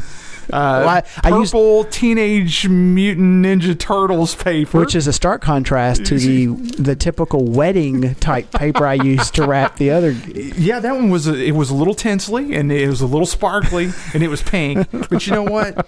It was a present, and that's awesome. Yeah. Now you may have one of these, but all right, if you do, Don't tell me because it'll break my heart. Woo! No, I do not. This is awesome. And it is a Hallmark Iron Man. It's an ornament. It's an ornament? Okay. So now you got two options. Ooh. You can either use it as an ornament. Oh, I see what you're saying. Or it's a mod for your pinball. Yes. Man, Iron Man, he's in the battle pose as well. Yep. So that is cool. You know, a lot of people, they actually hunt up the old Hallmark Star Trek ornaments and use it as a Star Trek Next Gen mod. Yeah. So that is neat. We can either get fancy with some LEDs or some fiber optics and use it as a mod, or you can use it as an ornament. Now we're gonna have to figure something out. That's got to go on the game somehow, some way. that is sweet. Now, Brent, I see one more in here. Yeah, there's one more. All right. Now be careful with that because, well, it was a goldfish. It's only been wrapped about a week, so he should be okay. It shouldn't smell too bad. It should be okay. All right, that's awesome. Let's see. So I got one of these, actually several of these for myself. Ooh. And it has been so handy. I'm like, I don't know how I lived without this. Oh, yes. So this is a Craftsman Mini LED work light. Well, this is sweet. Now this, thank you, sir. That is, your little LED work lights are a dime a dozen. Everybody makes them. That is probably one of the bright. It is. Don't hit the button because it's pointed at me. Oh, okay. Gotcha. That is one of the nicest. Whoa.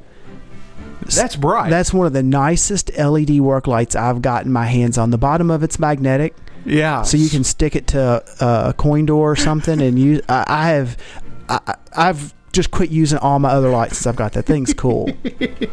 Now this is sweet. Yeah. Thank you, sir. Thank you. You're so very welcome. Now, what I brought over for you, I couldn't really. Well, I gave it to you before the show started. Yeah. So I couldn't really wrap it. It didn't really make much sense to wrap it. But So tell everybody what it was, and then there's one thing that I've got for you that you don't get till you come over to my house next week. Is it a goldfish? No, it's not a goldfish. But okay. But we're going to take a picture of it and put it up on Facebook. Okay, cool. Because let me tell you what, everybody's going to have a fun time with that. All right. Okay. Yeah, but it's all good. It's all good. So the thing Whitney brought me today was, what was it, back in October? Was it the 21st? Yeah. It's whatever Back to the Future Day Back to the Future Day. Yeah. So that day, gosh, who was the newspaper? USA Today. It was USA Today. If you remember Back to the Future 2, Marty travels to a date. I think it was October 21st. I'm going to get corrected on this, I'm sure. Look it up. Yeah. 2015. I better do a fact check here. There was all kinds of things that went on around the internet having to do with that day. And even us here at Broken Token, us being Whitney and I went out into the garage, and I on that day made the decision that October 21st. 21st. I made the decision that my next game to go through was going to be my Back to the Future pinball, and I drug that sucker out of the back of my garage and took pictures of it and posted it up on the Facebook page that day. We changed our banner and all that fun stuff. USA Today printed a special kind of like front cover fold that was in the same font and everything used in the USA Today from the Back to the Future 2. Exactly. And it's like them arresting when the movie they arrested Biff and his crew. Yeah. But on the front cover, it's like it's the alternate cover. The alternate cover, yes. Before they changed history when Marty's son was arrested. That's exactly right. So they printed the cover, and then it's full of stories that are throwbacks and references to the movie. Yeah. So Whitney had happened to get a copy of that, and he presented that to me today. Yeah, and that came all the way from Seattle, Washington. So So if you remember, and it's perfect. It doesn't look like, I don't know how he got it home from Seattle. Yeah, it was actually quite a trip there, to be quite honest with you. But Yeah, so I saw those, and I think I was texting with you, and you were like, "Oh man, if you can find another copy, get it." And man, they went quick. That was the thing about it. I mean, if you didn't grab them, right then and there, you pretty much didn't get an opportunity to get it. So thank you so very much, Whitney. Oh no, thank you, Brent. But I'll tell you what, you're going to have to thank me next week as well, though, because that's when Is it the Jelly of the Month Club? Is it the gift that keeps on giving? No, it's not that. It's not that. Cousin Randy, he would. I tell you, he's got quite the taste. Cousin Eddie, played by Randy Quaid. That's it. Wow. You turn in your nostalgia, turn in your retro card, dude. Turn in the retro card. Yeah. Okay. Yeah. Exactly. Cousin Eddie. So, Whitney, Merry Christmas. Yeah. Merry Christmas to you too, Brent. Thank you. That's awesome. Let's hit on a little bit of what we did this year. Let's talk a little bit about your review. Yeah, I think that would be a good way to close the show. It's a good way to close the show. Close the year out, and then start fresh with a new year, and hopefully do a much better job. Well, hope does spring eternal. Yes, it does. Yes, it does. Whitney and I, we were fortunate to. Well, we're fortunate to do the show. I mean, we have a ball doing it, but there's a couple events this year that we both got to attend, and man, I'm looking at the year in review not as like a line by line thing of everything that we did, but of like this is like the highlights reel, yeah. And the things that stuck out in my mind was the shows where we actually got to get out and meet people and make new friends that are actually old friends because they know us. Oh, yeah. We don't know them. Sure. LAX. Yeah. Back in March. We were so fortunate to do that. The people that organized that show, that are involved with that show, they're great folks. They have introduced us through that show. We've met some just unbelievable people. That show is where we met John Trudeau. Mm-hmm. And I mean, John is he's a great guy. He's fantastic. He's spent a lot of time with us. And it's all because of Louisville Arcade Expo.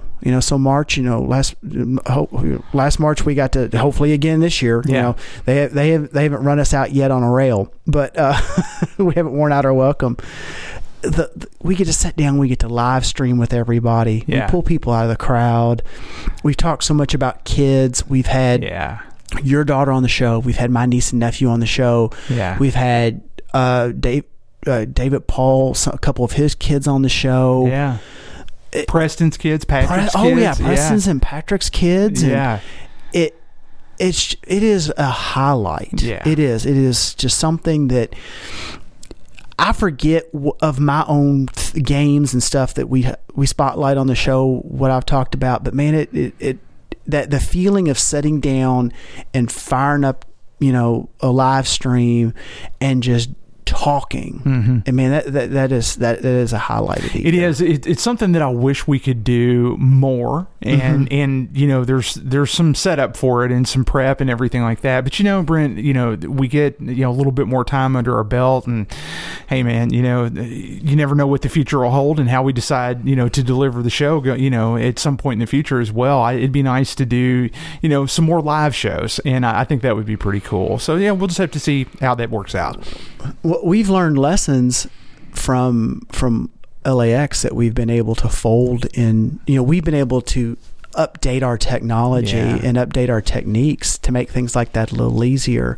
But man, there's something to be said for basically having a booth and sitting down and having the full rig and just everybody talking and just everybody just sitting around in that atmosphere.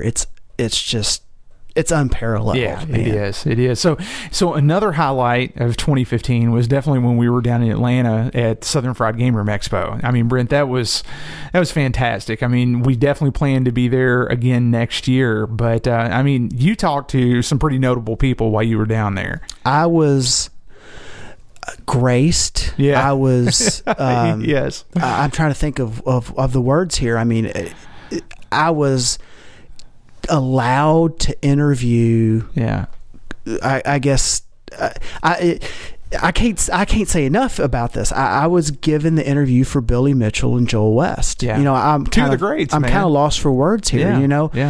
And so I got to sit down 1-on-2 in front of an entire audience and just talk with these guys and talk about actually, this is kind of topical. We talked about the future of gaming. Yeah. How do you keep this ball moving? We've talked about that a lot with kids and kind of giving back. Yeah. And it was just, this word is overused, but I'll use it again. It was just awesome. Yeah. You get to sit down with these guys that are just veterans of the hobby, veterans of the community, veterans of the thing that we kind of love, and just get real personal with them and talk with them. Yeah. Yeah, no, I agree. I mean, I had the opportunity to sit down. We mentioned Dan Spolar a little bit earlier with Project Pinball, and I got to sit with him and Pat Young from Hero for the Heart, and Joshua Ahern from extralife.org. And I got to sit and talk with those guys and talk about philanthropy and in paying it forward and paying it back in gaming, and that was great. I mean, we definitely discussed that quite a bit, but I don't know. It doesn't get old, and so it's just one of those things that was really a highlight to me, of some of the stuff that we did down at SFGE, and then also got to spend time with legendary game designer Brian Colin, and man, Brent, what a guy he was. I mean, that was amazing in its own right. He was just so much fun to talk to. This is a perfect example of some stuff that I think I say after every show that we return from, which is look at what's on the list of things to do, people to see, discussions, panels, and check them out and don't miss them and go to them. Because honestly, when I saw Brian Colin, and he was the headline there was Rampage. Yeah. There's a lot more, as I always find, there's more to it than the headline. Oh, always. And the headline draws it in, but the devil is in the details, man. And that's where it really gets interesting. When you sat down and you listened to Brian, and someone, he did the artwork for Spy Hunter, like the pixel art, and someone made mention to him just like how smooth it was, the car driving into the back of the semi, and he smiled. Yeah. Because he said, we put a lot of work into that. We wanted it smooth, and it put a huge smile on his face, because something that he did that really was probably intended to not be noticed because it was done so well was noticed. Yeah. And that's one of those, that's one of the million surprises that I didn't. I'm glad I went to it. Yeah. I am very glad I went to it, and I walked away with a new understanding of what goes into these games that we love. Yeah, for sure.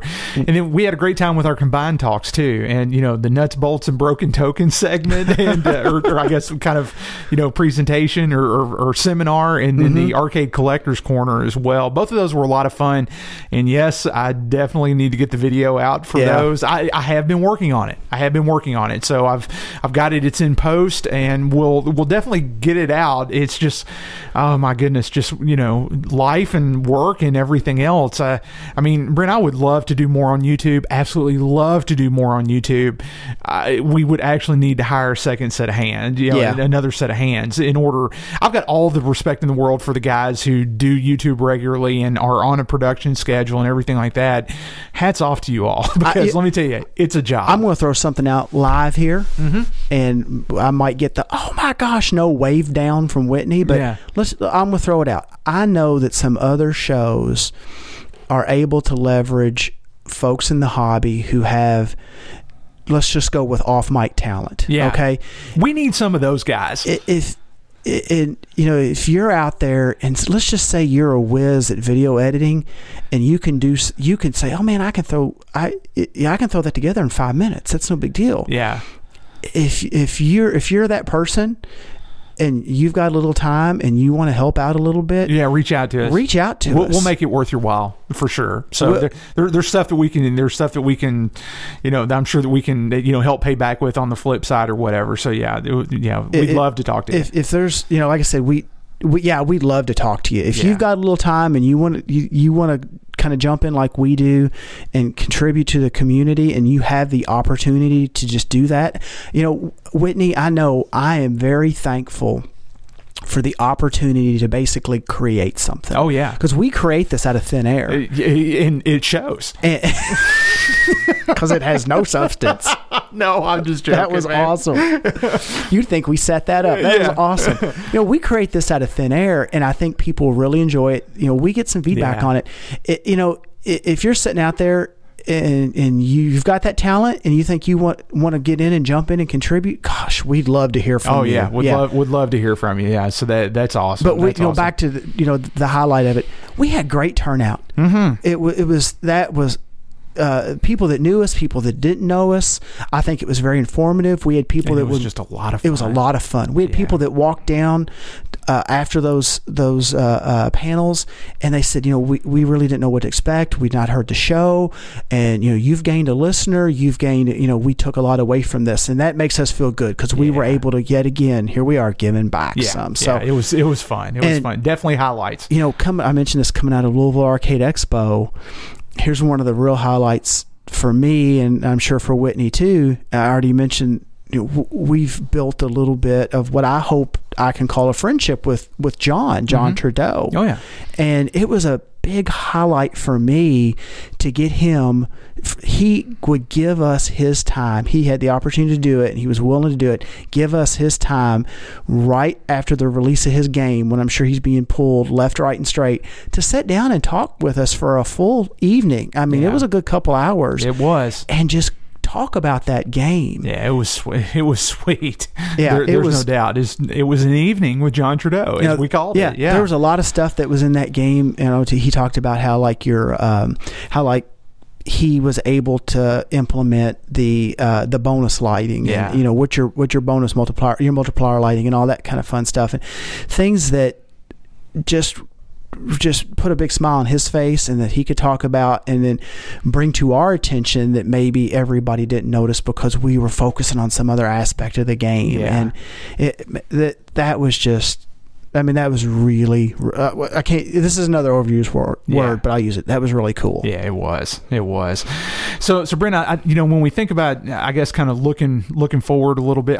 Two things that I wanted to mention. I want to make sure that I definitely gave thanks here for a couple points where it's definitely due. Hasty Dixie, we were able to get in touch with those guys, and of course they combine two of my most favorite things in the world: bluegrass music and AC/DC together, and we were able to get in touch with them. You need to update your machine with Pinball Browser. Yes, I guess I do, and it was one of those things where we reached out to them, and they were so gracious, and they allow us to use their music for the show, intro, outro, bumpers, and everything like that. So thank you to the guys, and that was a big score for us. So Brent, it's tough to do a show where you use no copyrighted material.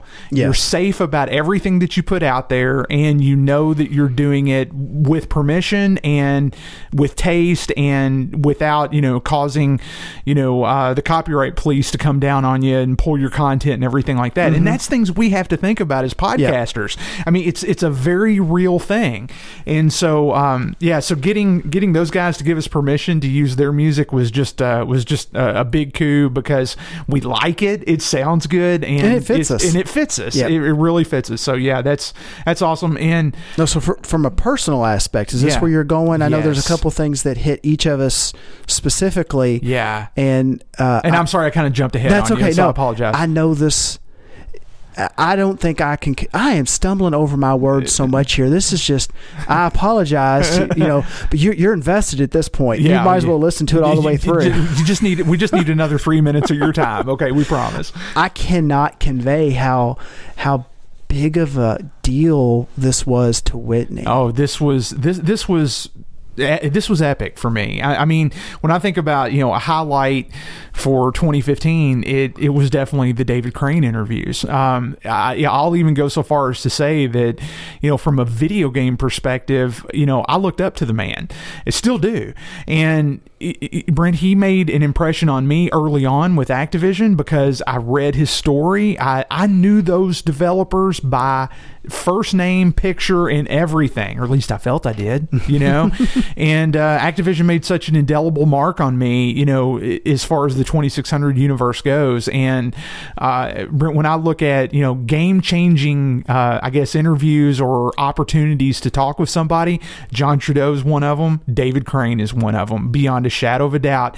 And it fulfilled something that I've wanted to do for 30 years. So, yeah, that was just so cool. So, David, if you're listening, or if anybody knows David Crane is listening, thank you. A couple of my personal highlights. Yeah. And this is kind of contemporary, so it almost sounds like I'm just grabbing on a couple things that are just like forefront things I just recently talked about. But yeah.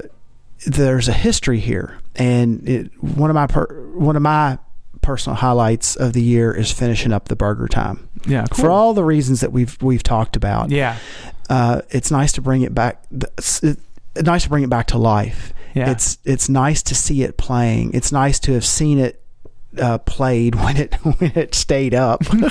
It's just a fuse, man. And it's a personal triumph to take something that was almost just like I mentioned earlier, ripped apart, yeah, and bring it back to its former glory, and then just see it used and enjoyed once again. Yeah. So I mean, when I brought it out of my shop, it sat here in the middle of the floor for a little bit, and I just stared at it. Yeah. I mean, it was just I was very proud of that accomplishment. And you should be. Any time that you can bend 30-year-old to your will, then yeah, it's something to be proud of.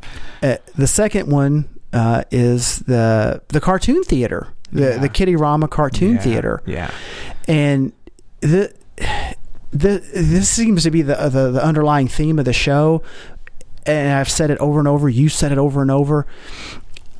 This just put so many smiles on people's faces. I had people that were not gamers that happened to be at Expo that were friends of mine. I had this happen a couple times, that saw that name and then found me, or I happened to be walking by, and they had a huge smile on their face because they were in those things, and it was more than a fleeting memory. It was more than a game. It was more than a something.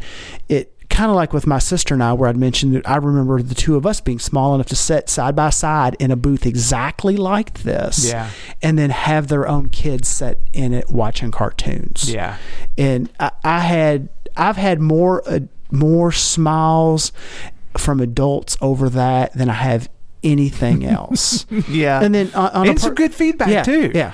And then on a personal front, I learned a lot from it because, you know, we talked about the Raspberry Pi stuff, and it brought some more skills to my table. Yeah, kind of expanded some horizons. So that's cool. So, you know, personally, of all the stuff that I'd kind of worked on through the years, those two were like huge hitters for me. That's cool. So man, so what's 2016 look like for you, man? What do you want to focus on? I'm going to take it off. Punch a card and just kind of lay I don't know low, about you, but I'm about to walk off this podcast thing.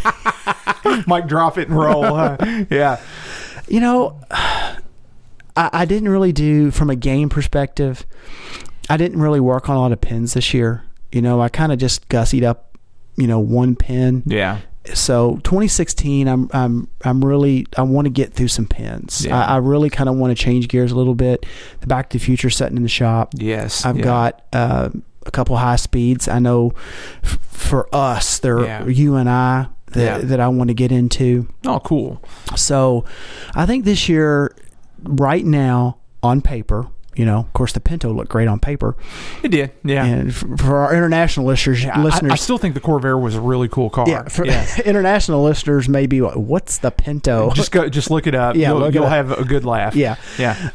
On paper, for me, game wise, I'm really think I'm going to take a shift and start working on heavier on the pins that I've got. That's awesome. That's awesome. That's kind of what I'm looking forward to. Well, for me, I definitely have 2 games I got to finish, you know, so with the Rally X and the Zookeeper, I definitely want to get those done simply because they're in progress and they need to be done. But this year, Brent, I'm going to do a game for my daughter.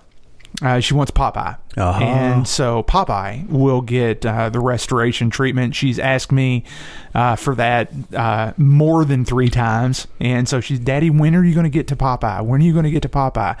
I'm like, honey, as soon as I get these other 2 games done, they're going to be done. So Popeye's on the list. I've talked about doing some Centipedes for a bit, and I definitely just have to get them done. I want to give one to my brother, and then we'll just kind of see how everything rolls out. I've got a stretch goal. Would love to do a pole position cockpit, and get that done at some point, but that's going to be a little lower on the list because I want to do a game for my daughter and I want to do a game for my brother. So that's really kind of how that rolls. And then I guess just Brent, I would love to get the website redesign done. That's something I definitely want to do, from a podcasting standpoint, and and get a cart system up so where we can sell some shirts. That'd be pretty sweet. And then just a couple little other projects, back end kind of projects and stuff like that. A little self-serving. If you're interested in a shirt, email Whitney. And not this, I know I always joke and throw Whitney's name out there. Whitney happens to have the stock. Email Whitney at brokentoken.com and we'll take care of you. Yeah, we'll set you up. Yeah, we'll set you up. And we sold a few, so it's cool. But I think once we get a cart system up on the site and can offer that and a couple other things we've been kind of tossing around, that we'll be setting a lot better. But like I say, it's a long-term play, and I know a lot of people do things different ways, but I don't know, Brent, I guess here in Kentucky we just it's slow and substantial progress. That way it's not taken away. So if you grab a shirt, I know we've got a couple listeners, this kind of ties back to some other comments I've made about the Facebook page, and if you look on the left side of our Facebook page, we've got it opened for people that like the page. They can post. And it's worked out so well. It has, and we've got a couple listeners that kind of feed back to us by taking pictures, selfies if you will, of them with our shirt at a location. And here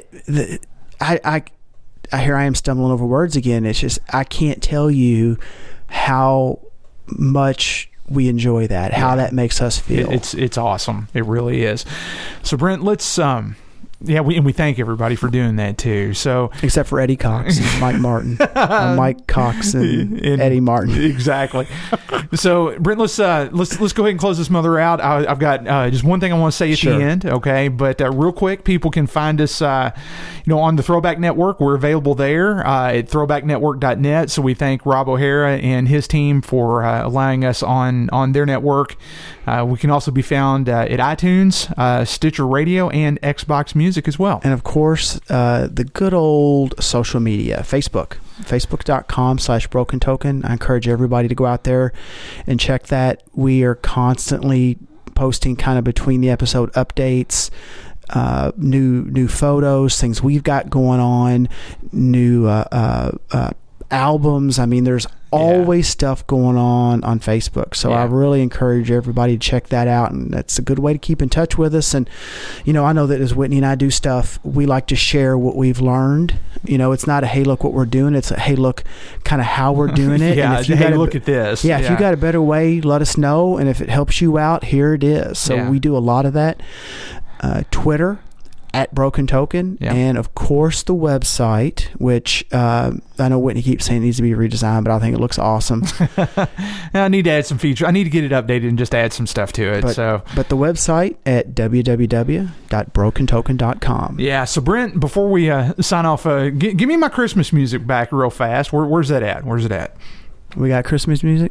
Oh, yeah. There we go. Isn't that awesome? How's that? I love that, Brent. Well, I just want to say real quick, Brent, we're closing in on 3 years on doing this show. I mean, 36 episodes. I'll say this, man, it has been a pleasure podcasting with you for these past 2.5 to 3 years. Dude, this has been great. So, we're X number of episodes in. Just take a little bit of time, do a little bit of reflection. This has gone really well. It's been a highlight of me, I guess you could say. Or when I look back on, what are the things that you're proud of? What are the things that you've done that you look back on and you smile about? This is definitely one of them. So, man, I thank you for taking the time to do it. Well, thank you, Whitney. I really appreciate that. Yeah, for sure. This has has been fun. Are my eyes getting puffy? Oh, no, you're doing good.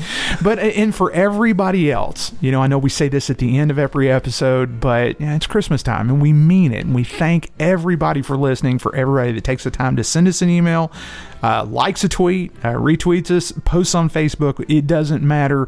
We have made such good friends, and this, in the podcast means something because of that. Well, Whitney, in the spirit of what your compliment to me, yeah, I'm sitting here reflecting on the year and the run of the show, and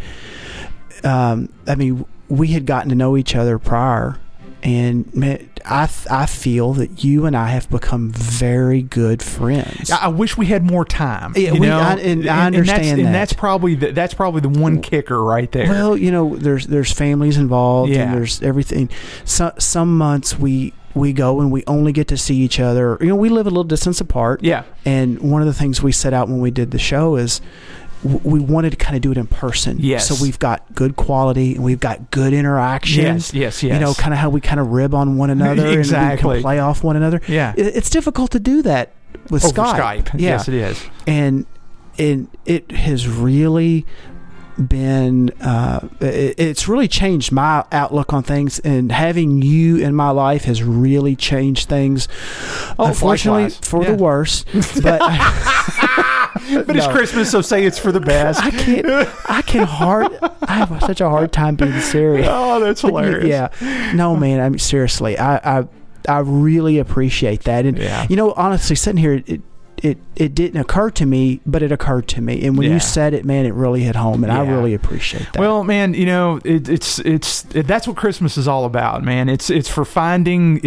all that's right. It's for finding all that's good, and it's for making the things that aren't maybe that way, for making them that way. Mm-hmm. And we're also fortunate, man. And Brent, I'll tell you, I've never wanted to use the podcast for a platform, but I'm going to do it right now and just say, we're all better because of each other. And if that's one thing I can just leave everybody with, I'll just leave it with that. And I thank everybody who listens, everybody who contributes, and I thank everybody for the hobby and for what it does for all of us. We hope that we're sitting here for another 3 years, and for everybody that listens or that will, we hope that we bring you the same joy that it brings us. So I don't know anything else to say, but thank you and Merry Christmas. Congratulations! You made it to the end of another episode of the Broken Token Podcast. I promise they'll do better next time. Maybe next episode they'll actually listen to me for a change. Just go easy on the guys. They don't have a lot to work with. But I know their moms would be so proud. We want to hear your feedback, comments, rants, raves, and otherwise, both good and bad. Drop us a line via email at podcast@brokentoken.com. You can also call us at 470-2CALL-BT. That's 470-222-5528. And leave us a voicemail. We'd love to hear from you, and we might play your message on air in the next episode. Be sure to follow us on Twitter @BrokenToken and like our Facebook page at facebook.com/BrokenToken. Britt and Whitney are always posting content between the official episodes, and it's a great way to stay involved with the show between the shows. You can find our podcast on the iTunes Store and on Stitcher Radio. Just search for Broken Token and subscribe to the show. Like what you hear? Please consider leaving us a review on the iTunes Store and on our Stitcher Radio page, as the reviews help out the show. Please visit our website at brokentoken.com for articles, reviews, restoration logs, direct show downloads, and expanded show notes for this and every episode. Once again, thanks for listening. The Broken Token Podcast would like to thank the only person on staff who has actual vocal talent, Miss Christy Ledsey. And that's me. Music for the Broken Token Podcast graciously provided by Hayseed Dixie. Head over to their website at www.hayseed-dixie.com for videos, tour dates, merchandise, and to purchase music.